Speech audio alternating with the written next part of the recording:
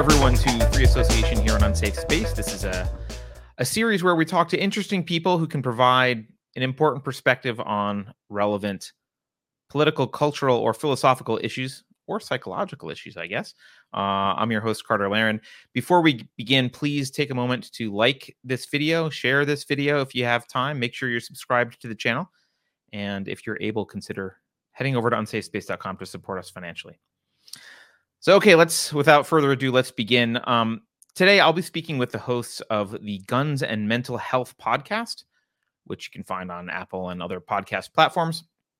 And they are Jake and Michael. Jake Wiskerchen, I'm sorry, I think I mispronounced it, but Jake Wiskerchen is a licensed marriage and family therapist and lifelong gun owner who has worked in the mental health field for more than a dozen years. He owns Zephyr Wellness, an outpatient counseling agency in Northern Nevada, is an avid home brewer. You can find him on Twitter at Jake Whisk and on YouTube at Zephyr Wellness. We'll put links to that below. So there's Jake. Welcome. Hey, good to be here. Thanks for coming. And his co-host, Michael Sodini, who is the president of Walk the Talk America, which is an organization that aspires to reduce suicides and other negative incidences associated with firearm ownership. He's also a third-generation firearm industry professional and known by many as the most gun guy. You can follow him at Mike Sodini on Twitter and walkthetalkamerica.org. Mike, welcome. Yeah, thanks for having me. Did I butcher your last name as well? Am I just butchering last name? No, you got it. You nailed it. A lot of people end up putting an L in his name. They call him Soldini for some reason. Or Sardini. Sardini. I did Soldini in my head a few times this morning as I was reading. I was like, Soldini. I'm like, no, there's no L. Stop it. All right. Well, look. First of all, thank you both for taking your time to talk with me today. And I want to start with you, Michael, because first I'm going to move you around. I'm going to move. Let's do this in real time. We'll try and move me down here. Yeah, there you go. I want to start with you because I want you to tell the audience your background story in the origins of Walk the Talk America and the Guns and Mental Health podcast, which I think starts with a dinner. But yeah. Start where you want, I guess. Okay, well, I'll just start with Eagle Imports, which is a company I used to own. We were one of the largest importers of firearms from foreign manufacturers in the United States. So basically, if you had a firearms company, say in Argentina, and you wanted to break into the U.S., you found someone like me who handled everything from your warranty, sales, customer service, everything, to turnkey operation for you to break into the U.S. market. In 2009, the president of my company and a very near and dear friend to my family took his own life with a firearm. And it was one of those situations where in the firearms industry, we just did not address suicide by firearm because we were so afraid that it would be weaponized against us. And it is in many cases still to this day, right? That huge number that you always see, many of those numbers that comprise of suicide by firearm. And I always wanted to do something, but I never could quite put my finger on it, and it was, I wanted to be more than just donate to mental health, like those type of situations, because notoriously, we've always kind of passed the ball and said, well, it's a mental health issue. They need to figure it out. And that leads to the dinner that started Walk Talk America. My national sales manager and I were out celebrating. We had just closed a big deal. And we invited a random stranger to the table, because we were talking to her at the bar and it was crowded and she was there by herself. And we were just talking about firearms in general. And she didn't know much, but she was like, look, what happens during these mass shootings? I said, well, everybody blames us. We blame mental health and then nothing ever happens. And she asked one question. It changed my life. It changed Jake's too. Right. She said, if you've identified what the issue is and it's not the gun, right?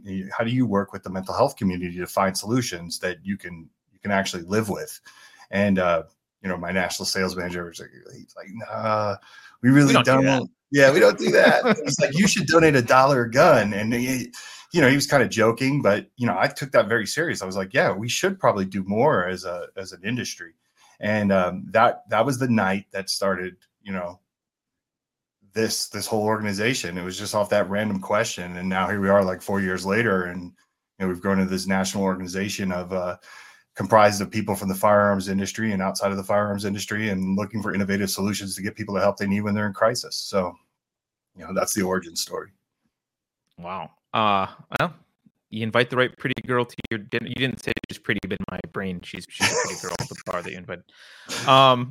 So Jake, how did you become a part of this? Why don't you give the audience your background and tell us how did you become a part of this? And I'm particularly interested in, were you a gun owner and part of the gun community before this, or did that come to you through Michael? So that's like 5 different questions, and I'll try to take them in reverse order. No, I was not part of the gun community. Yes, I've been a gun owner my whole life. I had him on my podcast. We became friends, and my background is I'm a marriage and family therapist by trade.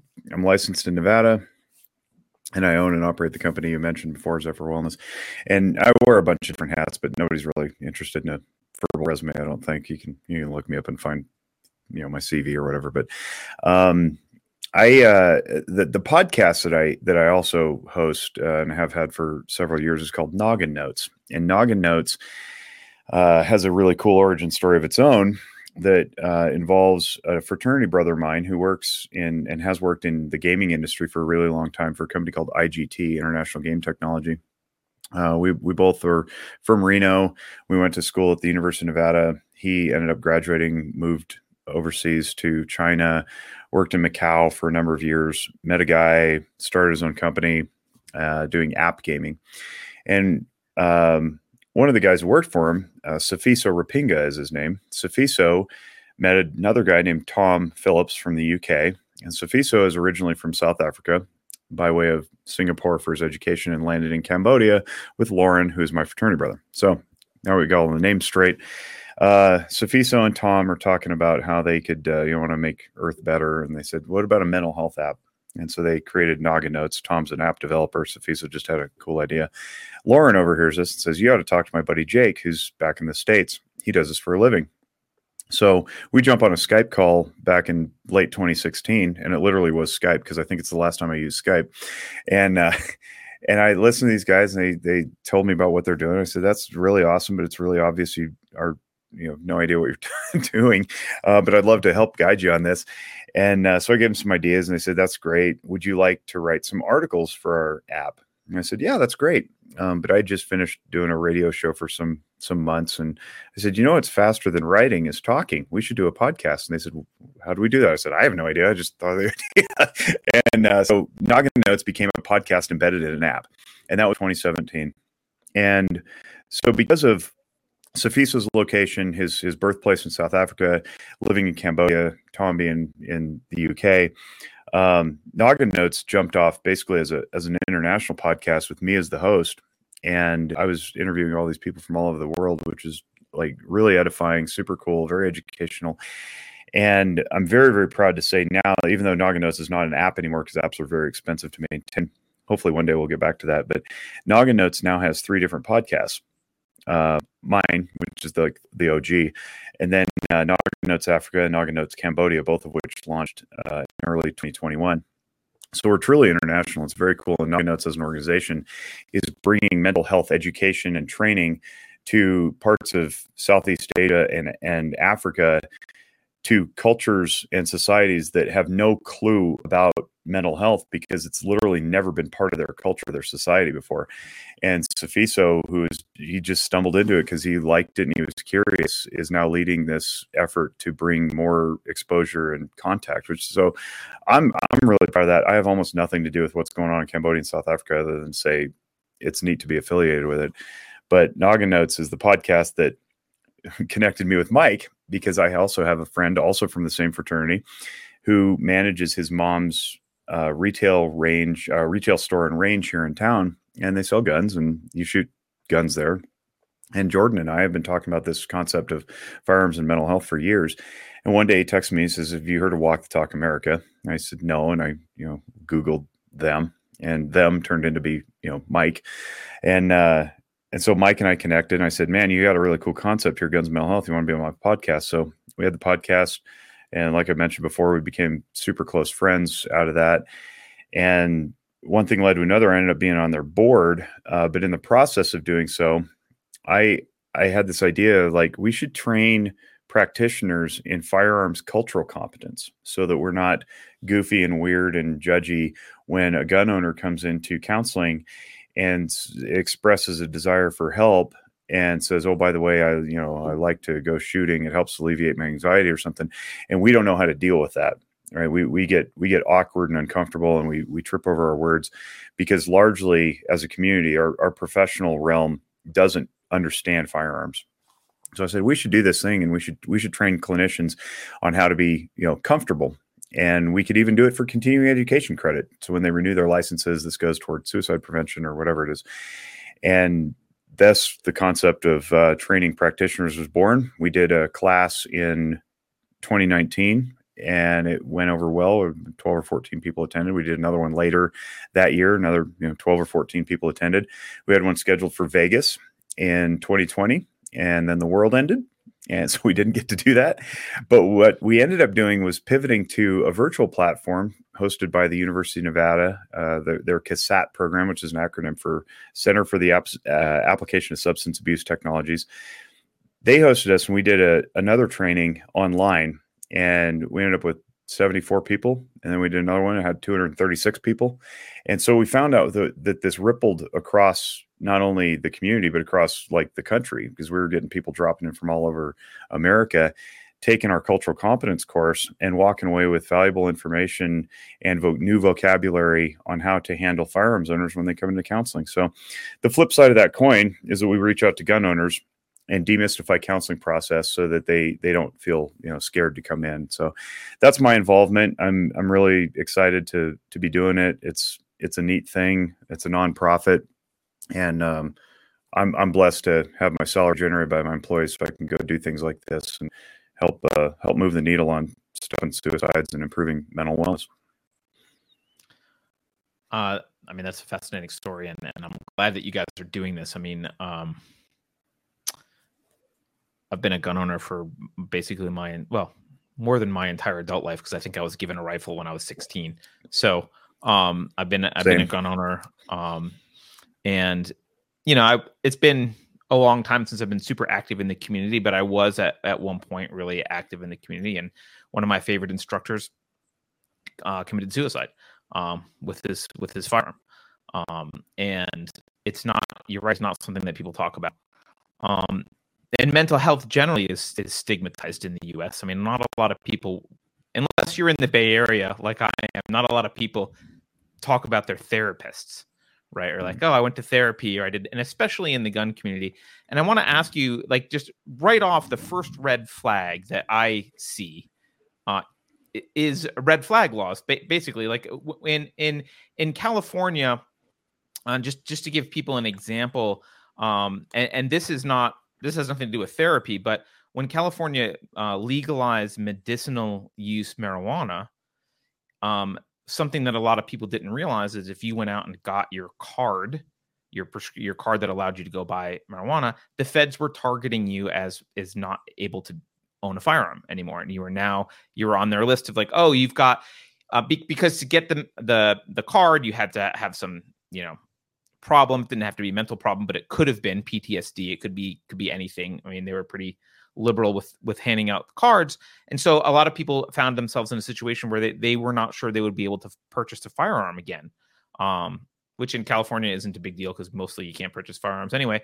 But it's a real issue. And when I think about red flag laws, I get concerned that, would I ever tell a therapist that I shoot a gun? What happens if they find out? Are they going to freak out? And am I going to end up on some list? And then my neighbor gets me, gets me banned from ever purchasing a weapon or owning a weapon again? Can you talk about, am I crazy, or is that a real fear? And what's the status of that around the country?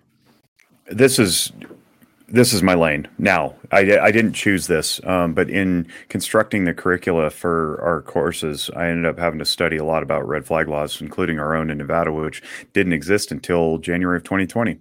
So our first courses were in 19. And it was like, here's gun cultural competence. And then I had to start integrating this new law. And I also teach police officers too. And much to my surprise, they don't get taught about red flag laws. So red flag law, or otherwise known as ERPO, ERPO, Extreme Risk Protection Order, generally are carbon copies of the same law across multiple different states. And they all basically say the same thing with some notable exceptions.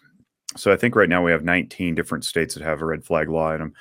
And that may have changed in the last 6 months or so. I haven't kept up, but they basically all look alike. And they say something to the effect of, if you're in a situation, if an individual who is a gun owner is in a situation where they could potentially cause, impairment or harm or death to self or others through use of a gun, then a concerned person can file a petition with the court to issue this protection order. And we've heard about other protection orders. They're called, restraining orders, colloquially speaking, but it's a protection order. There's either short or long. And it's for the purpose of separating a person from another person if they're, dangerous or whatever. So this is for firearms. It's to separate a person from firearms with this protection order. So you can petition the court, and the court can say thumbs up or thumbs down. And then that order goes out to the deputies. The deputies come knock on your door and they say, "Hi, Mr. Wiskerchen, please hand over your guns. You're not safe per this order from the court as filed by these people," or whatever. And then I'm supposed to hand that over. And so you can imagine how this might unfold. Law enforcement is skittish about it for multiple reasons. One is officer safety. Obviously, you come knock on somebody's door and say, "Hand over your firearms." It's not going to go well. Two is Fourth Amendment. So, seizure laws. Can they even take your property? Another one is due process laws, Fifth and 14th Amendment. Obviously, the Second Amendment is involved. So nobody really bothered to hammer this out when the legislation was being passed. Mental health people were not consulted. My folks were not at the table. So there's issues of like disclosure in therapy and who can contact whom and all that stuff. So that gets into the meatier question is like, should you be scared of counseling? Now, I said that there's notable exceptions to some of these laws. New Jersey is one of those laws that doesn't look like the rest of the ERPOs across the country. And New Jersey's law is different insofar as where the rest of the laws say law enforcement or family member, and family member is usually defined in statute or however your state's laws read, as being blood relative, third degree consanguinity, that kind of thing, live-in spouse, live-in mate, that kind of thing. So it's family or law enforcement can petition the court. Okay, well, in New Jersey, it says any person can petition the court. That could be your counselor. It could be your doctor. It could be your jilted ex-lover. It could be a teacher at school. So any person, and that's very, very threatening to somebody who wants to go seek help because they're not sure whether or not this person they're in whom they're going to confide is going to keep their confidence. So where I get to push back as a professional with a license as granted by the state, we have a different chapter of laws that govern our profession. And those laws usually point to an ethical code or a set of ethical codes that say, thou shalt not break confidentiality except for, and the typical, 4 planks are immediate threat to self or others, which could be a red flag issue, harm to children or vulnerable populations like the elderly or the handicapped, court order, or you give me permission, you sign a release, right? So I don't get to break your confidentiality for very extreme reasons. But then the ethics also say you don't just get to go run to the authorities to, corral somebody and send them away just because you think they're a threat or a danger. So let's take a random run-of-the-mill suicidal person who's, expressing some threat. Take the firearms out of it. My first line of defense is not to call dispatch and have deputies knock on their door to handcuff them and take them away. I wouldn't do that. What I would do is seek a higher level of care, and that higher level of care may be something like come back tomorrow, right? That could be more intense service frequency. It might be, hey, go check yourself in at the hospital. It's not take your property. Like that's not what we do. We don't just pull the ripcord on, take somebody's crap away from them because we think they're unsafe. So I try to say that to people and say, look, we have ethical protections under our scope of practice and our license that say that's not the first line of defense. The first line of defense is get you better level of care. If you're really that sick and you're really that disturbed, we need to get you taken care of first, not steal your shit. So I try to say that, and whether or not that resonates, I have no idea. But I also am aware pause that, before you go ahead, to the next, because I hear that, and that's cool. If you were my therapist, I would believe you. But not everybody is. But not in the Bay Area. Like, right. I mean, some crazy wacko leftist therapist, which most of them are, frankly, not to impugn your profession, but no, you're not wrong. Crazy leftists, they might decide that is the next step. Is there anything? Like, can they do that? Just because you don't, does that mean they can't? Yeah, they can if they want to risk their license. Because ultimately, the individual who's aggrieved can come back and file a licensing board complaint and say they acted out of scope, they overstepped, whatever it is. But you got to consider who's on the licensing boards. Same professionals, right? Is that really a fallback? So I want to kick it over to Mike, though, because Mike and I have recently, not only has he been silent this whole time, and I don't want to exclude him, but we recently interviewed a gal from New York who is in the field. She's a nurse, but she's also a social worker by license, I think. And she was on our podcast, and she's fighting something that she inadvertently stumbled across because she herself is a gun owner, where the New York SAFE Act, the New York Not Safe Act, came into play, and that was really problematic. So I want Mike to share that, because it's his former coast that was afflicted. Yeah, so that's the issue, right? So we're trying to make sure that gun owners aren't afraid to seek counseling, but there are certain instances where I would say, like the state of New York, that's not necessarily the best option to go to if you're going to be honest and willing to lose your gun rights, right? So that's very problematic. And in working with organizations like Mental Health America, they actually don't see the New York SAFE Act as safe. They don't like it, right? And that's an issue. So back to the original question. Oh, yeah. I mean, this is a huge barrier to entry for people to go get help. And I mean, if I had $1 for everybody that's contacted me, just, reached out to Walk Talk America and just said, hey, I'm thinking about going to get help, or, I went to go get help and the person asked if I was a gun owner and I just lied. And I never went back. Yep. I mean, we wouldn't have to go champion for money, right? So, you take an instance like Sandy out in New York, where I believe they messed with the wrong person this time, right? Because she has, Jake, wouldn't you agree that she has a background in that to where she can navigate those waters and fight that fight? But, it does become problematic, for people. I mean, that's one of our biggest issues, right? Gun owners don't want to first of all, we don't want to appear to be weak. I mean, that's just something that's been ingrained with us for so long, is we consider ourselves like protectors, right? We protect our family, we protect ourselves. Yeah, we're familiar with firearms and how to handle them. And there's just something tough about that, right? Or perceived as tough. So it's hard enough to get people to say, like, okay, I'm going to go down and be vulnerable and figure out what's wrong with me. So, yeah, I agree with you, though, that red flag laws, there's so much aspects about red flag laws that just annoy me. They take away the firearm, but they don't take away anything else. They don't drain the pool. They don't look through the medication. They don't take the rope out of the house or the knives. They just take that one particular thing, which is kind of like a slap in the face, right, to gun owners. Yeah, I mean, it makes me suspicious of the motive, because I don't think the motive is actually to help the person. I think the motive is to go after. I mean, just from a third party who knows nothing about that, I look outside, look at this, and I say, well, if that's what you're doing, you're not really trying to help the person. You're just trying to go out. You're trying to enable a way to go after firearm owners eventually, and this is your wedge in the door. Yeah, you're not wrong there. I'm going to jump in real quick, because I think that what happens is you get large interests, like, backed by Bloomberg, for example, who's openly, rabidly anti-gun, and they masquerade with this message of safety. And I put that in air quotes for the listening audience who's not watching on YouTube. It's like, the safety, right? And then you get some, pardon the phrase, but useful idiots. They're not idiots usually. They're smart people, but just they don't bother to do their research. Because in Nevada, for example, our legislators meet once every 2 years for 120 days, and they cram all this stuff in, and they just don't have time to digest it all. So what they do is their ears get attuned to the loudest voices, and the loudest voices are backed by Bloomberg money, and they come in and go, safety, safety, safety, safety. And they go, yeah. All right, cool. Sounds good. But like I referenced earlier, mental health people were not at the table when those laws were passed. And in our particular session, I had my own thing going on with my licensing board. But I'm going to hold up a book here. It's called The Behavioral Science of Firearms, and it's written by a guy named Gianni Pirelli, also out of New Jersey. Pirelli's a psychologist.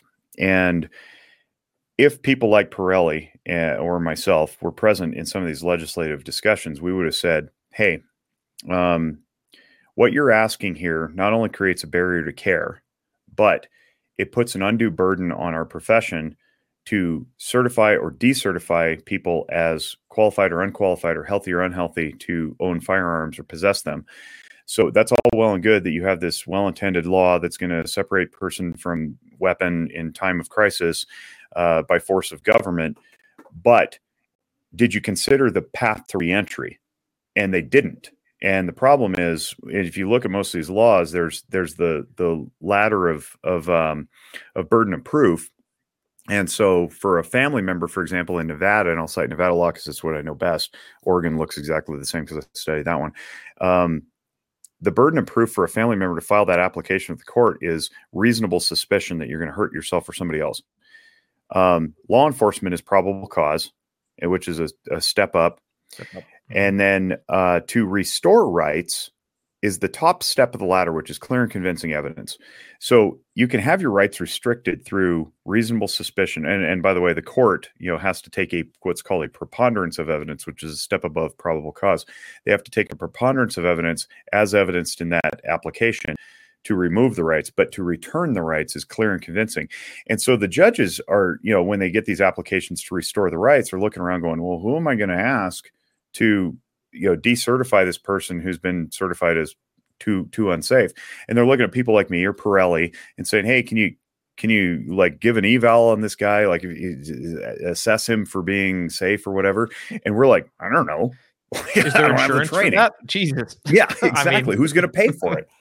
And then you talk about costs, right? So it's like domestic violence survivor, female, in her 30s, single mom with 2 kids, separated from her abusive spouse. He's a threat, and she decides to go out and get a gun to protect herself because he's that much of a threat. She's got a restraining against him, but he's violated that multiple times, landed in jail. Maybe now he's out. And she laments on Facebook that she's scared. And maybe she's scared. Maybe it's her PTSD acting up from the previous domestic violence. And some concerned third party, out of a goodness of heart, says, hey, I'm the sister-in-law, which qualifies as family. I'm going to file an application to restrict her from her gun, which is then going to protect her from the abusive ex. It's like, well, now you've just created another victim. .gov. Like, what? How do you substantiate that? So it's a big problem. And maybe this is Michael or you, Jake, but can one of you elaborate a little bit on the New York law? Because I don't know if my IQ is just low today, but I wasn't following exactly what the law was and what was going on with that woman. Yeah, Jake, if you want to hand it, take it. Well, I wouldn't do it justice, honestly. The best way to do it is to listen to our podcast with Sandy Richardson, because she is intimately familiar with it. But essentially, the New York Safe Law empowers practitioners of any kind to add to a registry a person's name whom they deem unsafe, and the time lag. And this is where it really becomes a problem: is there's no exigency, there's no urgency. The time lag between filing that complaint, which can be anonymous, and application into the database can be quite a while. And so you may go seek help. And in Sandy's case, it's really sinister because they faked the records. They didn't fake it. They lied. They assessed her for suicidal ideation. She declined, checked it anyway. But then they filed this thing, said this person should not be able to access firearms. And then many, many months later, she went to apply for a pistol permit purchase or something. And they're like, you're not allowed to buy this. And she's like, why wouldn't I be? And they're like, oh, because the thing in the database. That's what spooks everybody. and they don't know how it got there. And she just happened to have, a belly full of fire and wanted to go track it down. Her story will scare people out of therapy. And we had her on specifically to share, this is the exception. New York is the exception, not the rule. And she openly says in the interview, she says, I would not advise people to get help in New York. I would advise them to go over the border. And it's like, that's crazy. Like, how could we have arrived at this point where people are literally taking their own lives because they can't access care because they're afraid of having their rights or their job taken from them. It's like, are you really helping or harming at this point? Yeah, I'll give another example. When I first started the organization, we were making these posts, don't be afraid to go get help. And I remember one gentleman reached out and he said, don't do it in New York. And immediately I wanted to talk to him because I was like, okay, I need to hear the story. And he told a story about when he was like, he was like 18 or 19. He was in a relationship with a girl and she broke up with him. And, it was devastating for him. And he started to have behavior that he was concerned about because he's like, I started cutting, things that were making him like relieve the pain. But he did the right thing and he eventually went to go get help and talk to a therapist. And while doing that, he didn't realize, that's 5 years later when he went to go buy a gun that stuck with him and he was denied. And it was funny because he was like, I would never thought of hurting her. I loved her. And he's like, I never really thought of hurting myself. I wanted to stop it before it got darker. So they basically punished him for something that, he did the right thing for. And that's the problem with the state of New York. Yeah. And is this the only state that's like that as far as you guys know? I would say New York is the worst, right, Jake? Yeah. New Jersey's tough. Massachusetts is pretty tough, Yeah, New York's the only one that has that SAFE Act that basically says, well, they have a registry, right? You have to. Their Second Amendment infringements it's a weird thing about the Second Amendment that I've learned over time because I mentioned earlier, I wasn't really part of the gun culture, but I've been a lifelong gun owner. And the backstory is I was raised by a family full of cops. We live in Nevada, we go hunting, but that was it. It was a tool for a job, the job being police or the job being shoot the animal. And so I was never into the culture until I joined up with these guys a few years ago. And now I'm like, holy cow, like this is a diverse crowd, like in every way possible you could define that word, diverse. And what I'm learning is that so the Second Amendment points to Congress, and so states' rights can infringe all they want, really, and that's where the lawsuits come in, and that's something I've learned over the last few years. But anyway, states like New Jersey and New York, they require you to apply for a permit to even purchase a gun or carry a gun or own a gun. So it's other states don't have that. So what they do in order to apply for the permit to own a gun is they require you to waive certain rights, like access to your medical records. Washington State just did this. They I don't know if they passed it, but they were entertaining in their legislature a waiver. So it's like if you want to apply, so crazy, like you're applying for your God-given right. It's like, who are you, government? You are supplanting God at this point. It's so weird. But if you want to apply for this permit to then purchase a gun, you have to check a box that says you have access to all my medical records. And so it's like, it's not just mental health. It's like, if .gov decides to go pawing through your medical chart and sees that you had an ACL repair in 2012, and they think that maybe your knee just isn't capable of, stabilizing to hold that pistol, they could deny you. It's like totally arbitrary, totally random. So yes, New York is probably the worst. And it's only because their current system says there are barriers to access this right to self-defense. I mean, I know it sounds ridiculous, but I just want to remind people that we have just undergone 2 years of medical tyranny and with a heaping helping of irrational rules. I think Fauci admitted finally that the lockdown was really about getting people to vaccinate, not for any medical reason. So they are definitely willing to twist any kind of rules or interpret them in whatever way they want to achieve political ends. So the idea that they might say, oh, your ACL surgery makes you unfit to hold a firearm. It's like, it sounds ridiculous, but if it meets the goal, it's realistic. Sure. Yeah. Sure. So I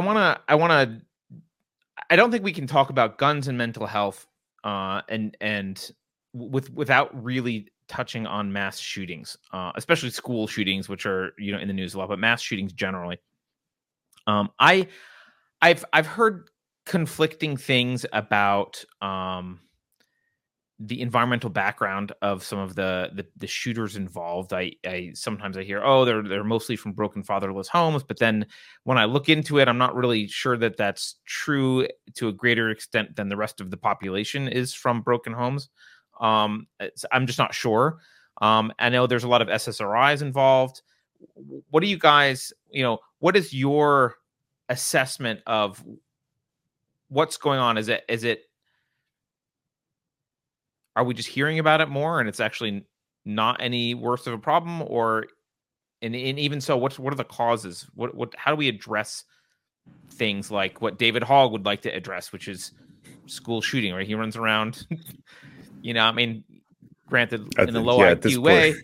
At this point, I don't even know if David Hogg wants to address that. I think he's just too wrapped up in his own ego. But I want to kick to Mike to talk about the mass shooting thing, because that was one of the pivotal moments in the seminal area of the WTTA's creation and why we didn't go that direction. Yeah, so in the very beginning, what I really wanted to do was find a way to stop the next mass shooter. Obviously wanted to have some aspect of suicide prevention, but it wasn't the main focus. And it was really interesting because every time I would turn around and tell somebody in the firearms community what I wanted to do, they were all like, yeah, do that. Like, that's awesome. Like, let's try to stop the next mass shooters. It's got to be possible, right? But it wasn't until I started sitting down with some of the most brilliant minds in the mental health field. And I was making phone calls and talking to people that I probably had no business getting through to, if that makes sense, because I was super naive. So I was talking to just people that I look up to in the mental health side of things and researchers, and they were all pushing me back to suicide prevention. And even Mental Health America, the vice president, Debbie Plotnick, was pushing me back to suicide prevention. I kept saying, look, that's great. I want to do that too, but I really want to stop the next mass shooter. And every one of them almost said the same thing. Finding the next mass shooter is like finding a needle in a haystack. By the way, Mike, I have our graphic pulled up if I can share my screen a little bit later. So I'll share the stats. Go ahead, Mike. Yeah, but so like that was a huge, pivotal turning point, because I was literally asking these people, like, what is some of the outreach that we could do that maybe prevent this stuff? And they didn't have the answer for me. So it was a very depressing day when I came to the reality that, finding the next mass shooter is finding a needle in a haystack, and there's no such thing as the movie Minority Report. But it was kind of a blessing, because what it did force me to do is look back inside of the firearms industry and say, okay, well, what can we do, right? Anyone could just donate money to Mental Health America or any of these other organizations, but what can we do as the firearms community to kind of address these things? And the concept was cast a huge wide net, focus on suicide prevention, and maybe you catch some of these mass shooters early enough if you cast that wide net by providing, resources and things like that, which, it's all anecdotal, right? For me, because, we don't track everybody. We're not huge and like, let's find the data. We're more like, let's link people up to get the help they need when they're in crisis without fear of consequence. But we do get people that share stories with us that say, hey, I was in a really dark place and I used your mental health screening link and, went to go seek help and things like that. But yeah, that's where the shift was, because finding next mass shooter, like, just for the people that are listening, when you try to apply it to mental health, or you could take 10 people that have schizophrenia, hand them a firearm, and they never hurt anybody, or bipolar disorder, they never hurt anybody. I could come home and catch my wife in bed with my best friend, snap, right? I have no mental health diagnosis ever. So, you can't just pin it on these people are mentally ill and we need to blame them, and we need to focus on that. Now, granted, I think everybody that walks into a school and shoots, something's wrong, right? But the problem is that we can't tell the future, and you can't just tell by looking at somebody. Yeah, and and to your point of asking that question, like, what's the background of these people? A lot of times you'll see in the news reports like had no mental health issues, right? No background of treatment or whatever. It's like, well, yeah, it's because they never made it. And even if you do some sort of dissective analysis of figuring out who had what and when and where, it's like you end up with this conclusion of no diagnosis, mental illness is not involved. It's like, well, I'm here to push back and say, yeah, it takes a special kind of person to plot out and scheme to go shoot up a school or a movie theater or a Route 91 concert in Las Vegas in October 1 of 2017, which hits personal close to home to us because we live in Nevada. Just because they didn't get a diagnosis rendered doesn't mean they don't meet criteria for mental illness.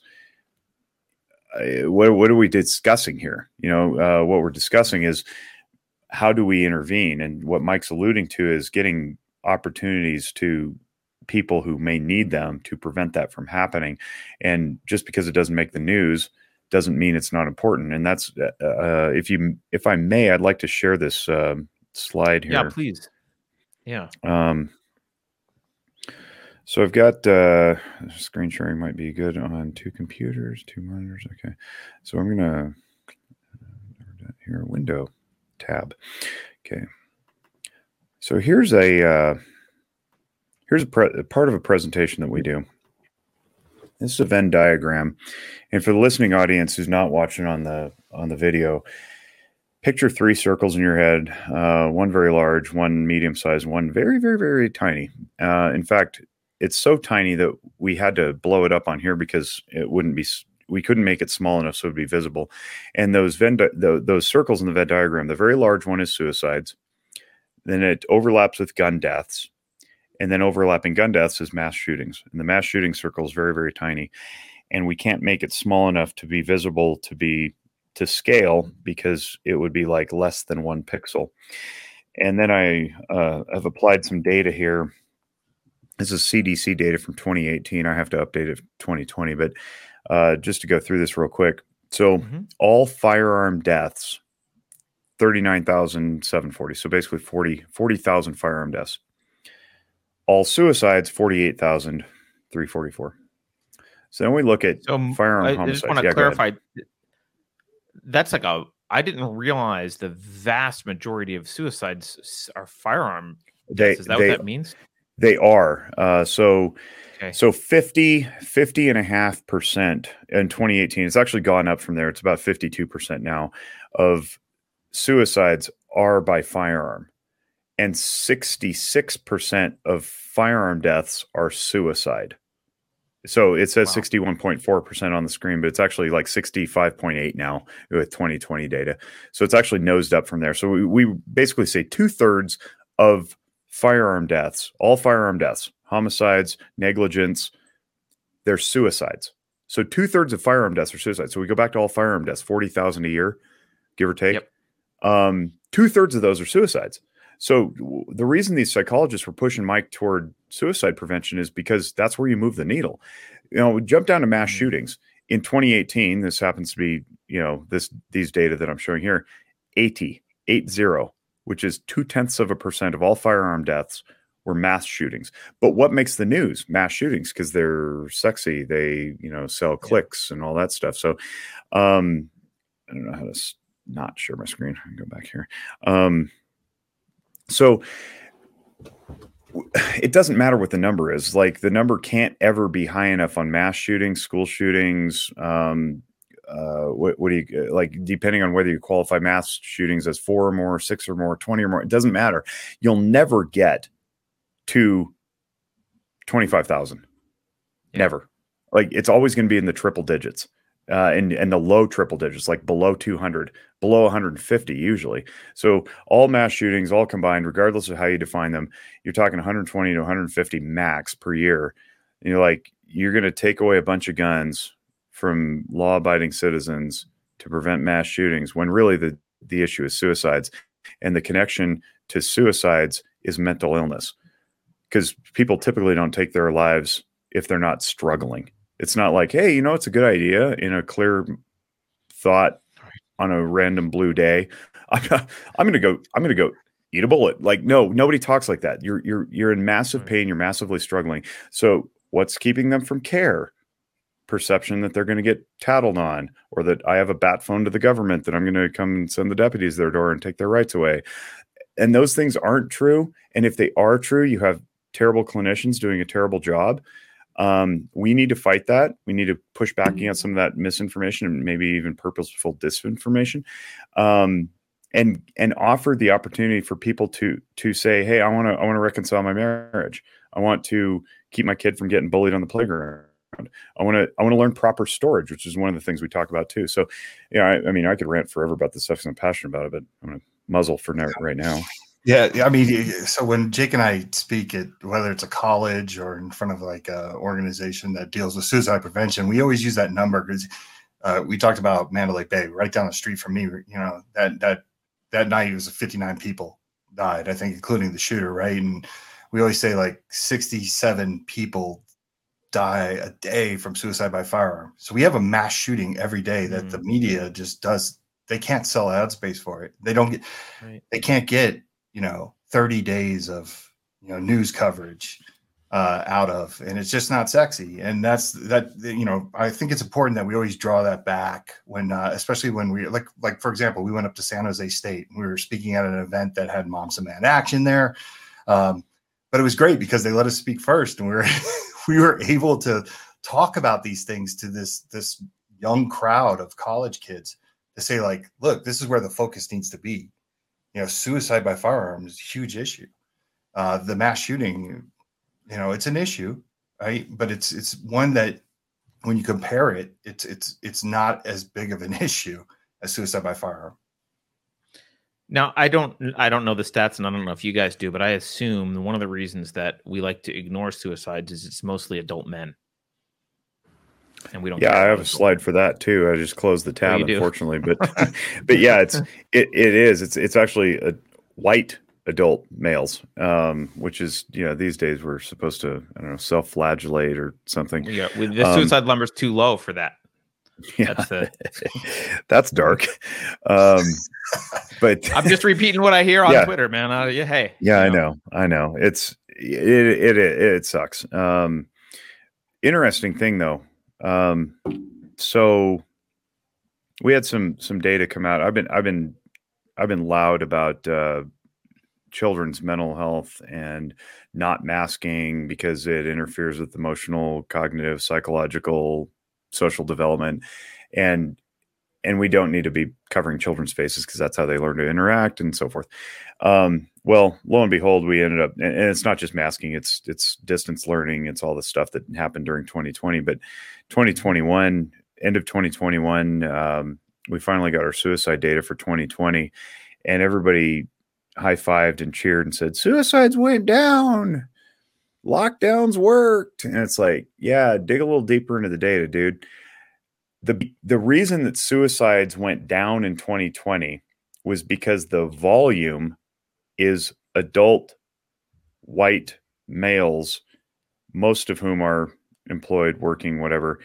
And they ended up retreating, and they have resources typically because we're talking about the well-to-do or the people with access. But who went up in suicide is children, and specifically minority children. Ethnic minority children demographics all skyrocketed. American Indian, Hispanic, Black, Asian, every one of them went up. But they're so small of a number in the aggregate that the actual overall suicide rate went down. And it took, thank God, NBC did a great article about it. And it just so happened they published this article one day before we went up and taught a training in Oregon. And I had to rework the whole slideshow because it mattered. And I said, look, we can't ignore youth suicides. And so at our core, we're a suicide prevention organization, but we want this mental health stuff to ripple out so that people also improve their lives, and stop, diving into pill bottles and alcohol bottles and so forth. But to hang our hat on quote unquote suicide rates went down in 2020, the lockdowns weren't that bad, is completely wholly disingenuous to the most vulnerable populations we have on the planet. And those are the people we want to speak to and say, look, you can come in for care. You can have access to this stuff. Don't be afraid of it. So yeah, it's a big deal to me that we're just kind of like breezing over this this whole youth suicide, youth mental health crisis, which is an actual crisis. It's not a talking point. Like, I work in schools. The youth they're in bad shape. But again, something I could rant about forever. No, I mean, I'm a father of a 12-year-old, and I see it. I mean, I see the impact it's had, and this might be counterintuitive, or maybe this is a faux pas to say to someone who's actually trained in psychology and therapy, but I really wish that we would think about suicide as something that's a spectrum that goes from like a little death, not in the French way, a little death, but like self-destructive behavior to actually murder, because you can murder yourself over the course of 40 years by like ruining obesity. Your life, taking drugs, whatever it is. You can be, and it's a form of suicide. It's psychological suicide, and it takes longer to actually off yourself doing it. But it's and I'm not saying overdoses. It's the same overdoses. Overdoses have skyrocketed. We cracked 100,000 overdoses in 2021. Like, that's never been done before. Single vehicle rollovers, or single vehicle collisions, or single passenger. It's like, I don't know. Did he really lose control? Or maybe he just didn't care. He was so depressed. He wasn't intentional. And those don't go into that column anymore. Right. And that's worth noticing, because when people lose hope and despair creeps in, it's a slow burn sometimes. We tend to say, Mike and I say this all the time, like, suicide is often an impulsive act, and often it is. And often it's also not. Often it's what you just described. And I love. I mean, I hate to glorify it, but it's like, it's such a cool concept. Suicidal ideation as a spectrum, and I scale things when I teach suicidal intervention and whatnot. I go scale of 1 to 10. How suicidal are you? What are your risks? That's a sort of thing. But broadly, I think when we're talking to an individual, where are you? Where were you yesterday? Where are you 3 years from now? Where were you 3 years ago? I think I think it's brilliant. You got to give yourself credit for that. You should write something and trademark it. You just gave me credit. There you go. Yeah. I mean, because I just look at my own psychology. I don't want to TMI the audience, but I don't think I'm unusual. I've absolutely had moments where I've thought about suicide. I haven't taken real steps in any way, maybe because my life has been easy enough or whatever, and it hasn't been stressful enough. But, I went through teenage years and had heartbreak and had lots of things happen and had, the hormones going. And there was plenty of times when it, like, that was a thought that crept in. And, it's just, I almost feel like it's just an extension of increased risky behavior, right? Like, you can go from, like, I don't really care, so I'm going to keep eating cheeseburgers, which, okay, that might kill you eventually, but not soon. You can go from there to, like, I don't really care, so I'm going to play Russian roulette, to I don't really care, so I'm going to play Russian roulette with all 6 chambers loaded. Like, there's not it's the same mental dissatisfaction. Yeah, it's why are you playing Russian roulette regardless of the time frame, right? Like, what's the issue beneath that, And to your point about the thoughts, like, it's one of the fun exercises I do when I'm teaching cops is like, show of hands of anybody who's ever been suicidal. And I put my hand in the air, and of course nobody raises their hand because it's a bunch of cops in training. and I was like, all right, so I know, ha ha ha, and I joke about it. And I said, but if you've ever considered what the world would be like if you weren't there, that's suicidal ideation on the lowest level. Mm-hmm. You consider self-deletion at some point. How would life go on? How would my wife feel? How would my kids feel? What would my parents think? That's suicidal ideation. Then all of a sudden it's like, it's safe here, by the way. Like, I've talked to your command staff. They're cool. This is mental health training. Like, and the hands start to go up, and I'm like, see, this, to think about one's own death prematurely is human behavior. If you were a human, you have had these thoughts. So let's not pretend like it's something weird. It's not. It's very, very common. It's so common that literally everybody who's ever walked the planet has thought about it. Yep. Mike's got something to say too. He's leaning in there. No. It's funny because yesterday I went through this thing where it just hit me in the middle of the day. It wasn't anything to do with suicide, but I was starting to think like, oh man, I need to make sure my wife has the updated accounts in case something ever happens to me. Right? I'm getting to that age, you know, where I'm like, wait a second, what if I die in a car accident and I know that there's money here, but my wife doesn't have access to, you know what I mean? It's things like that where I'm starting to think about, like, you know. Yeah, no, I also had that just the other day, and it was about the safe. I was like, can she get in the safe? Does she know? Wait, can she get access to the crypto? Does she know how to access the crypto if I die? Right. Like, exactly one of the things. Does she have those 12 words memorized? Yeah, like so. Absolutely. I think that's a real thing. I just, one other thing I want to add, you probably don't have these stats either, but and maybe this is a question for John Lott, and not you guys, but of those gun deaths, what percentage are legal gun owners? Yeah, the legal gun owner statistic is something I've never been able to find. You know, even when you look at reports of crime, you know, usually it's the first question you think of is like, hey, the article didn't say whether you own the gun illegally or illegally. You know, it's just one of those things. I don't know. I don't know what the percentage is. Well, you know, something worth saying though is that what we're trying to push, our organization and a few others, 2AO is doing this. You know, a handful of other places are saying, change your language away from safe to responsible when it comes to storage. So we're not, and I'm trying to push that into clinicians' heads, but also the firearms community is saying, stop saying you're storing safe or safely. Because to you, safely, you know, stored gun may be loaded and chambered under the couch cushion in the living room in case ISIS kicks into your window at 3 a.m. And to me, with your knowing that you have an angsty 12-year-old who just got his heart broken, that's not safe at all. And so what we're trying to do is redefine responsible storage to mean preventing unauthorized access. So if you authorize somebody to have access to your firearms, great. If you don't, and that includes the person who smashes while you're out of town and steals your stuff, they don't have authorized access. You should probably prevent that from happening insofar as you can.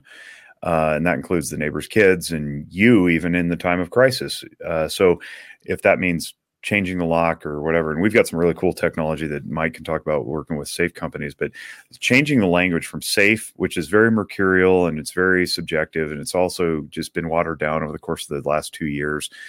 Stay home, stay safe, you know, wear a mask, stay safe. It's like, I'm the safest person on the planet. I got 9 guns staged across the home. It's like, you also have 4 kids. Maybe that's not safe. And then, you know, changing the word from accidental with regard to gun discharges and, you know, things you didn't intend to negligent, because both those words invite a personal accountability and responsibility. I'm just going to interject this here. I trained under Jeff Cooper before he died. I don't know if you guys know who Jeff Cooper was, but Colonel Cooper was one of the fathers of the modern technique of the pistol. He was an old Marine, and he used to, when I trained, he was old, you know, 20 years ago when I trained under him, and he used to yell about it's negligence. There's no such thing as an accidental discharge. It's negligence. It's only negligence. You know, and to your point about safety, you know, at the end of the day, he didn't like safeties on firearms. He was the kind of guy that would take duct tape and wrap it around the grip so that the grip safety was disabled. And he used to also say, this is your safety right here, your finger, because it's up to you. But I really like this idea of focusing on responsibility rather than safety, because safety is, in all aspects of life, it doesn't exist in reality. There is no perfect safety. If like it's a perception. You getting up in the morning, stepping outside your house, like laying in bed is risky. Everything you do has some risk, right? So that could collapse. Right. It's about risk mitigation. My wife's terrified that the tree outside is going to fall on our house into our master bedroom. So for her, it's like a big risk. That's, you need to be more concerned about that thing catching fire. No, that it's funny you say that though. True. That actually happened when I was in high school. My mother and I, we moved to the state of Washington. And one day I was upstairs and my mom was downstairs and she was doing the dishes. She was looking out and we had a big tree in the backyard. And she was like, that looks like it's falling. It is falling. And it fell through our house and split it butter on the top floor. Jeez.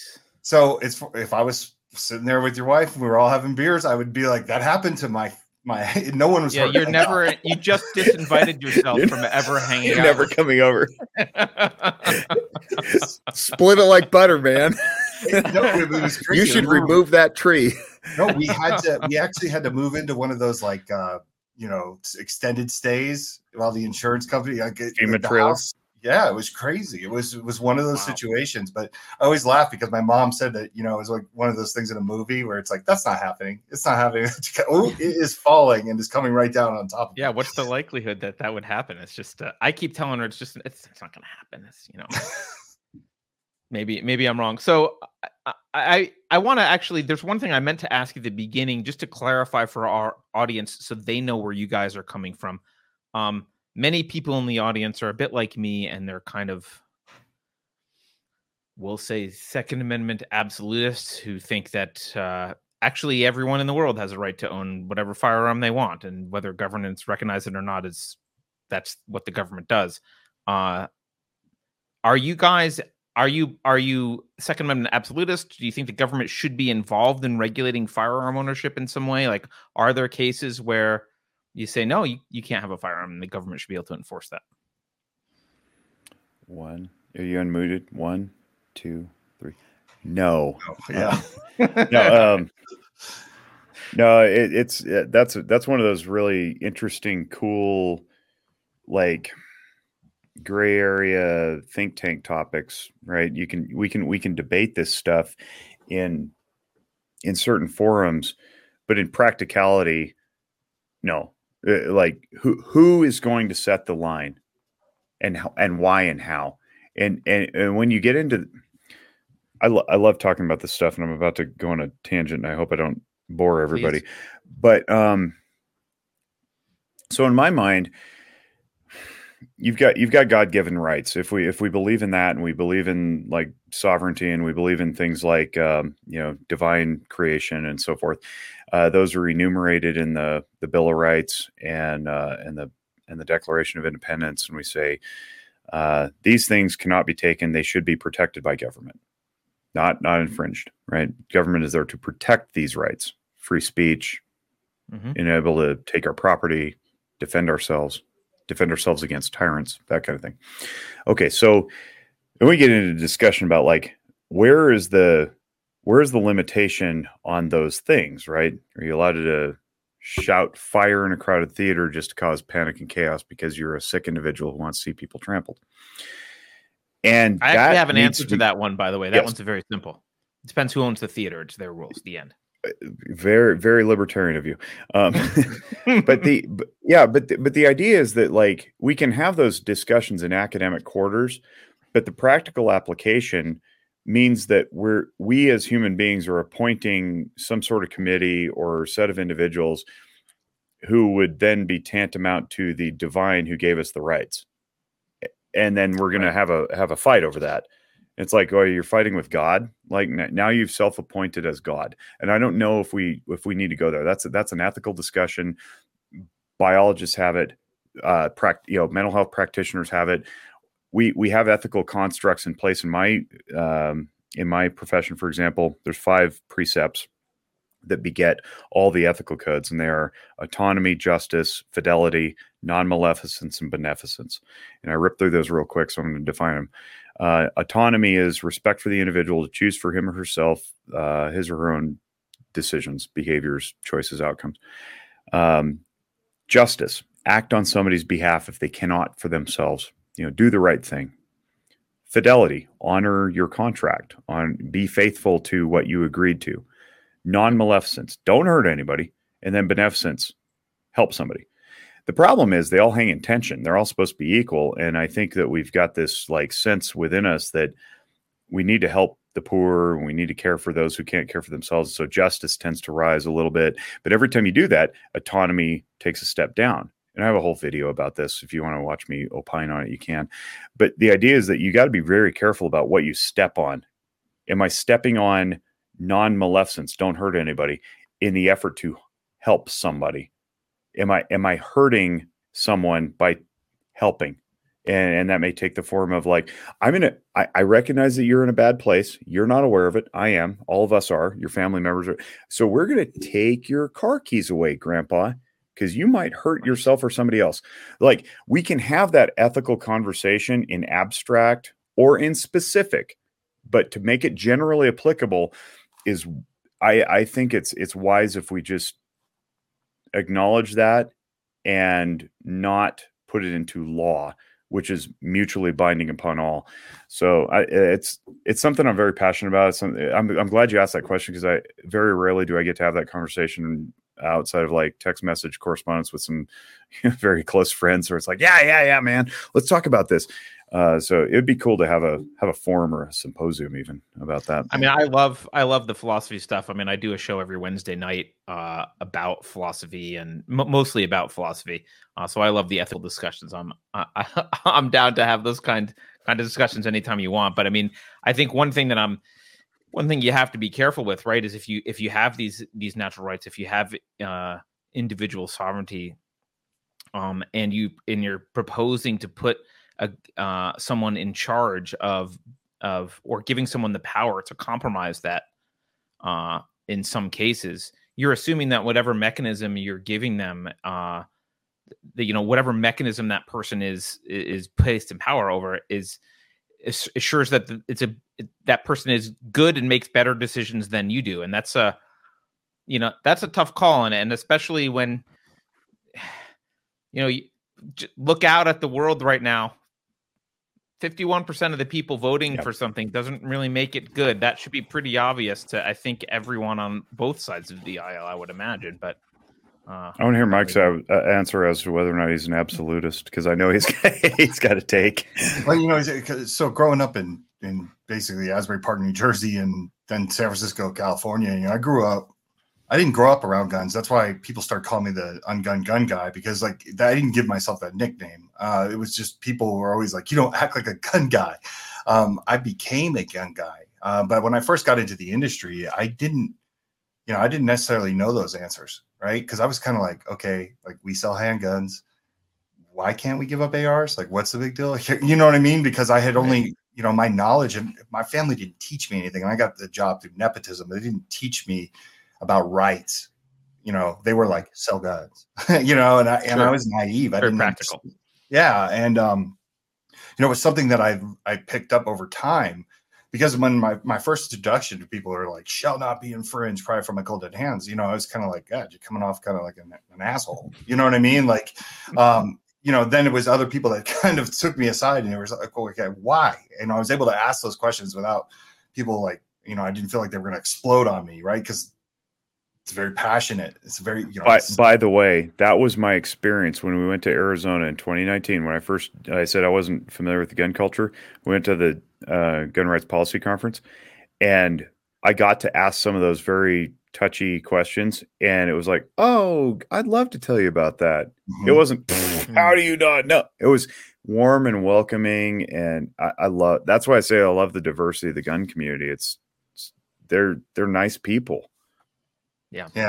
I find myself always, especially when I have a debate with somebody and I can tell that they're anti-gun, and I understand why most people are anti-gun. Everybody has their reasons, right? Some politicians, they run on that, and that's what they're looking for. They pander to that crowd. But I found that most people that are anti-gun, or at least hate guns, like, usually they don't want people to die, and somehow they're associating the gun with the death, right? They're not looking, right. They're not going for root cause mitigation and trying to look deeper. But I always give people an out. I'm like, look, I'll have this conversation with you. I'm not going to get emotional. You can ask me anything, but it's going to go one or two ways. And it just works like this every time. I mean, you're going to just tell me at the very end, you just hate guns. You don't want to see people die. And that's going to be, you're out. of this conversation, or you're going to say I have to rethink the way I feel about these things.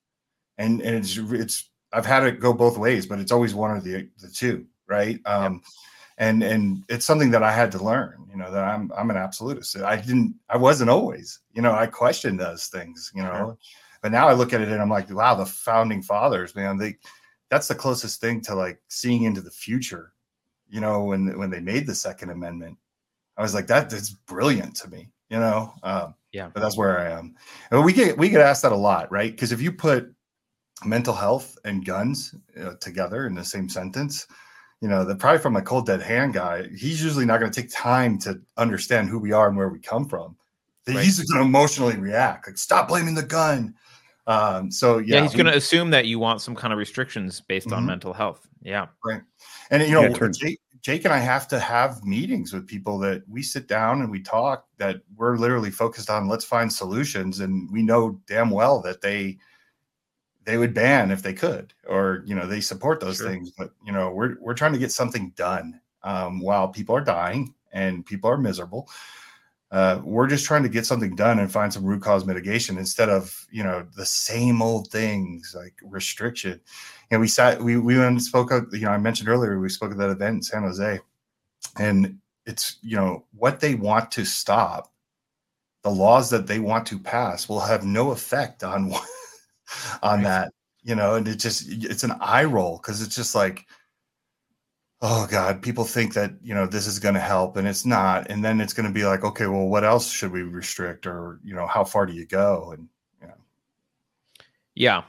I mean, it's the war on guns will work in the same way that the war on drugs has worked, in which case all the criminals have all the cocaine. It's freely available. You just have to be willing to be break the law to get it. Like, okay, that's how it works. We're heading that way toward with healthcare. Like it's getting that restrictive where it's like only the people with means. Yep. Okay. Yeah. I don't know if we want to do that. We're going to have a pretty unhealthy society. Yeah. Well, I mean, there's so much broken about the healthcare system. I think we could do an entire other show about how everything that's you know my number. I mean, you can reach out to me if I'm here. I have some opinions. Yeah, no, you don't seem like the guy who has strong opinions. That strikes me as odd. Yeah, I waffle. I do want to talk a little, just, before I know I've kept you guys for a while, but I don't know how much longer you have, but I do want to get all afternoon. Yeah, we're fine. Okay, good. I want to talk about Walk the Talk America and what specifically you guys are doing, and if you think that how do you measure progress, and what steps are you taking to give? It sounds like you're correct me if I'm wrong, but your strategy is we're going to cast a wide net to help as many people with mental health issues in the community as possible. Yeah, absolutely. Jake's holding up a card. I got the card right here. This started right. Once again, I told you, like, going into the industry, saying, why can't we address certain things, or why do we just like stand on the other side of the room when it comes to mental health and say, well, they need to figure it out. So one of the first things that I wanted to do was introduce these free and anonymous mental health screenings that are powered by Mental Health America into the industry. So I created this band, right? I tell a little background story about the band. It's really cool. So when I was like super depressed that the mental health community didn't have all the answers and they didn't have the outreach, and I thought, okay, all we have to do is come up with the money. Because if you read any of their position papers or anything like that, I always talk about funding. Our funding's been cut, and if we have this funding, we could do this. Well, this didn't really exist, right? I think they were just going after money. But I was sitting there going, okay, well, what are some of the things we could do? My daughter comes into my office and she's like, hey, Dad, I think I suffer from anxiety. And I grew up from a very old school Italian family in New Jersey, that if I would have said that aloud, like to anybody, that the answer would have been, I'll give you something to have anxiety about. I was going to say, I know that answer. Right. Yeah. And keep it moving. But for me, it was a teachable moment for her. It's like, hey, the organization that Daddy's working with, they have a mental health screening. If you go on their website, I said, go on, there's one for anxiety. Just answer it honestly. No one cares. No one's showing up at your door. And I left it at that. A couple days later, she comes downstairs and she's like, "Hey, Dad, I took the thingy." I was like, "What are you talking about?" She said, "The thing for anxiety." I said, "Oh, how did it go?" And she smiled.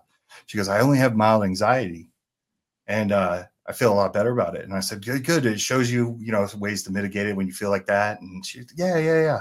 And she said, "Oh, I'm going to give it to a couple of my friends in school. Tell them to go check it out." She walked off, and I thought, "Oh, that's super cool. Like, how do I apply this to the gun industry?" So, we started off with this band concept, and I was just passing them out at the gun shows, and it was amazing. It was like weights were being lifted off of people's shoulders because they would want to tell their story. They'd sit at the booth and they'd want to tell their story to me.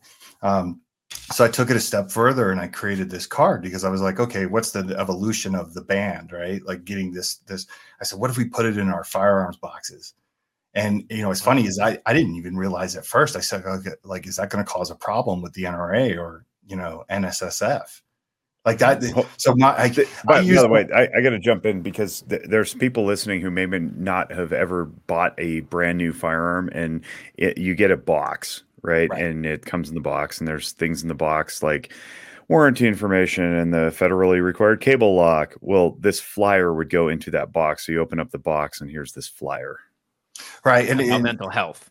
About mental health and free and anonymous mental health screenings. And it's funny because I think, my manufacturers are all foreign and they trusted me. So it's kind of like, hey, I want to put this in the box. You cool with it? And they're all like, oh, okay. Right. So, I was sitting there going, but I'm thinking, okay, this could get some blowback if people don't understand.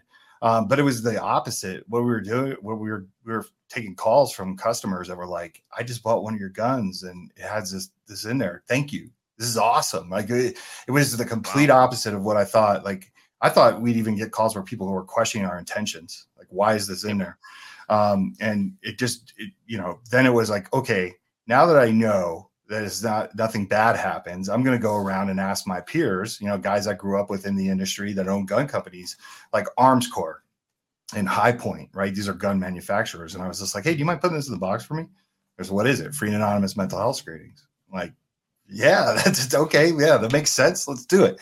Right. So I feel like the gun industry has always wanted to do something. I just think they never could put their finger on it. Right. And I couldn't either. Right. This just happened from a chain of events, from my daughter coming in. But it kind of morphed into more of this, like, okay, let's get the industry behind this. Because I feel like if the industry comes forward and they say, like, look, we're doing all these things, and we're doing them ourselves. We're not going to have government tell us what to do. Right. We're going to put these on the screenings in the boxes of these guns. And then, like, for example, Arms Corps has the screening on the side of their ammunition boxes. Right. Like that's historic to me. Yeah. That you're doing it and people are falling in line saying, this is a good idea. Because think about it. If your company, your firearms company, your ammo company gets drawn into a lawsuit of some sort, and, obviously these lawsuits are trying to blame, the item or the company for what an individual does. What better way to say, like, hey, we tried to get this person help. We gave them the options. We put it right there on the box. Yeah. Right. I think that speaks volumes. I think that speaks volumes to anybody, especially me. Like, right. I was a big believer when I owned Eagle Imports. Like, don't come to me with a problem unless you have a solution. I don't care if it's a silly solution. I need you to present the problem, which I probably see. Right. But I also need you to have a solution. And that's what I feel like we're doing as the gun industry side, right? Stepping up and saying, look, not only do we care, we're doing it better than you, if that makes sense, right? Yeah, we're putting it out there. So that's kind of the evolution of the firearms side. And I'll let Jake handle talking about, the idea of what we're doing with the clinicians.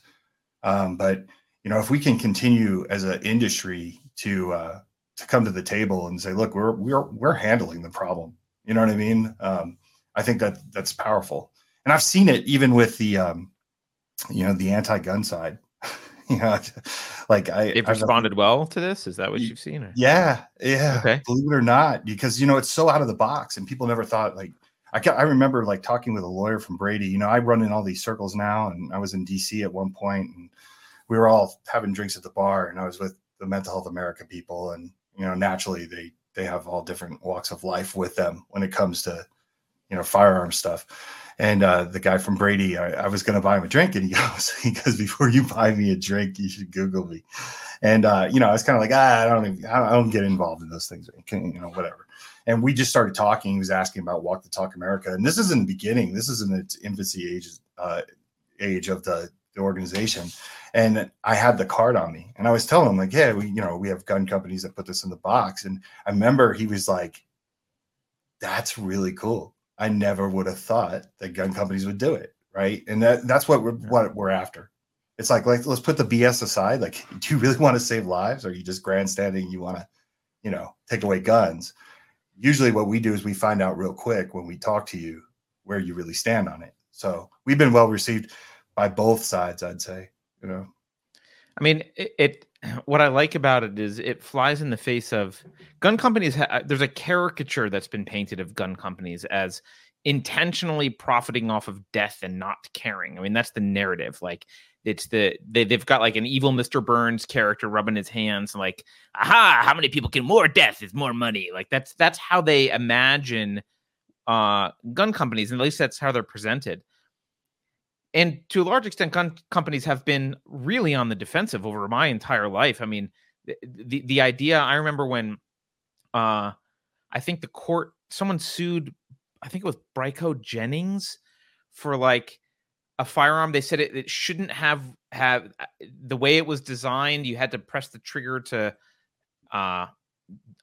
take a round out of the chamber or something. I don't know. It was a bad design. It wasn't the smartest design, but someone had, shot someone else negligently. They didn't follow the 4 rules. So it was a negligent discharge, and they were suing the gun manufacturer. And I remember thinking to myself, why does this have to anything to do with the gun did what it was supposed to? It advertised that if you point it at someone and press the trigger, a bullet will fly out the other end. And it did that.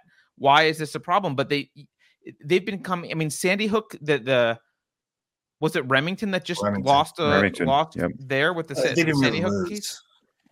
They settled. They settled. Oh, but it still sets a precedent. But it wasn't, just so the listeners understand, it wasn't necessarily Remington saying we want to settle, because I've been involved in those lawsuits as an owner of Eagle Imports. And what happens is it becomes part of the insurance company's decision on whether or not they want to pay out and end it or keep the fight going, right? So that makes sense. Right. And I just want to make it clear, like, there were many times I disagreed with my insurance company because as the owner of Eagle, I would always get thrown into somebody who was like at a Wendy's and they were like on the toilet and they clearly got up and their gun fell. I'm using this as an example. And when your gun falls, you should never grab it, let it hit the ground. Right. But your brain's going to try to say like, stop it. But what happens is like, usually you'll grab the trigger and it'll go off. And this gentleman shot himself and he sued Bursa, which was under Eagle Imports, and said that the gun went off. Right. But then I have to go hire all these experts to come in and show the court that the gun can't go off unless the trigger was pulled. Right. But the insurance company is going to make that decision on whether or not they want to keep paying for these things to keep going. So it is a little tricky, Yeah, although I mean, there's something wrong in a world in which you don't get a summary judgment and just dismiss that crap, right? And it's death by 1,000 cuts, which is what the firearms industry and gun owners are dealing with right now.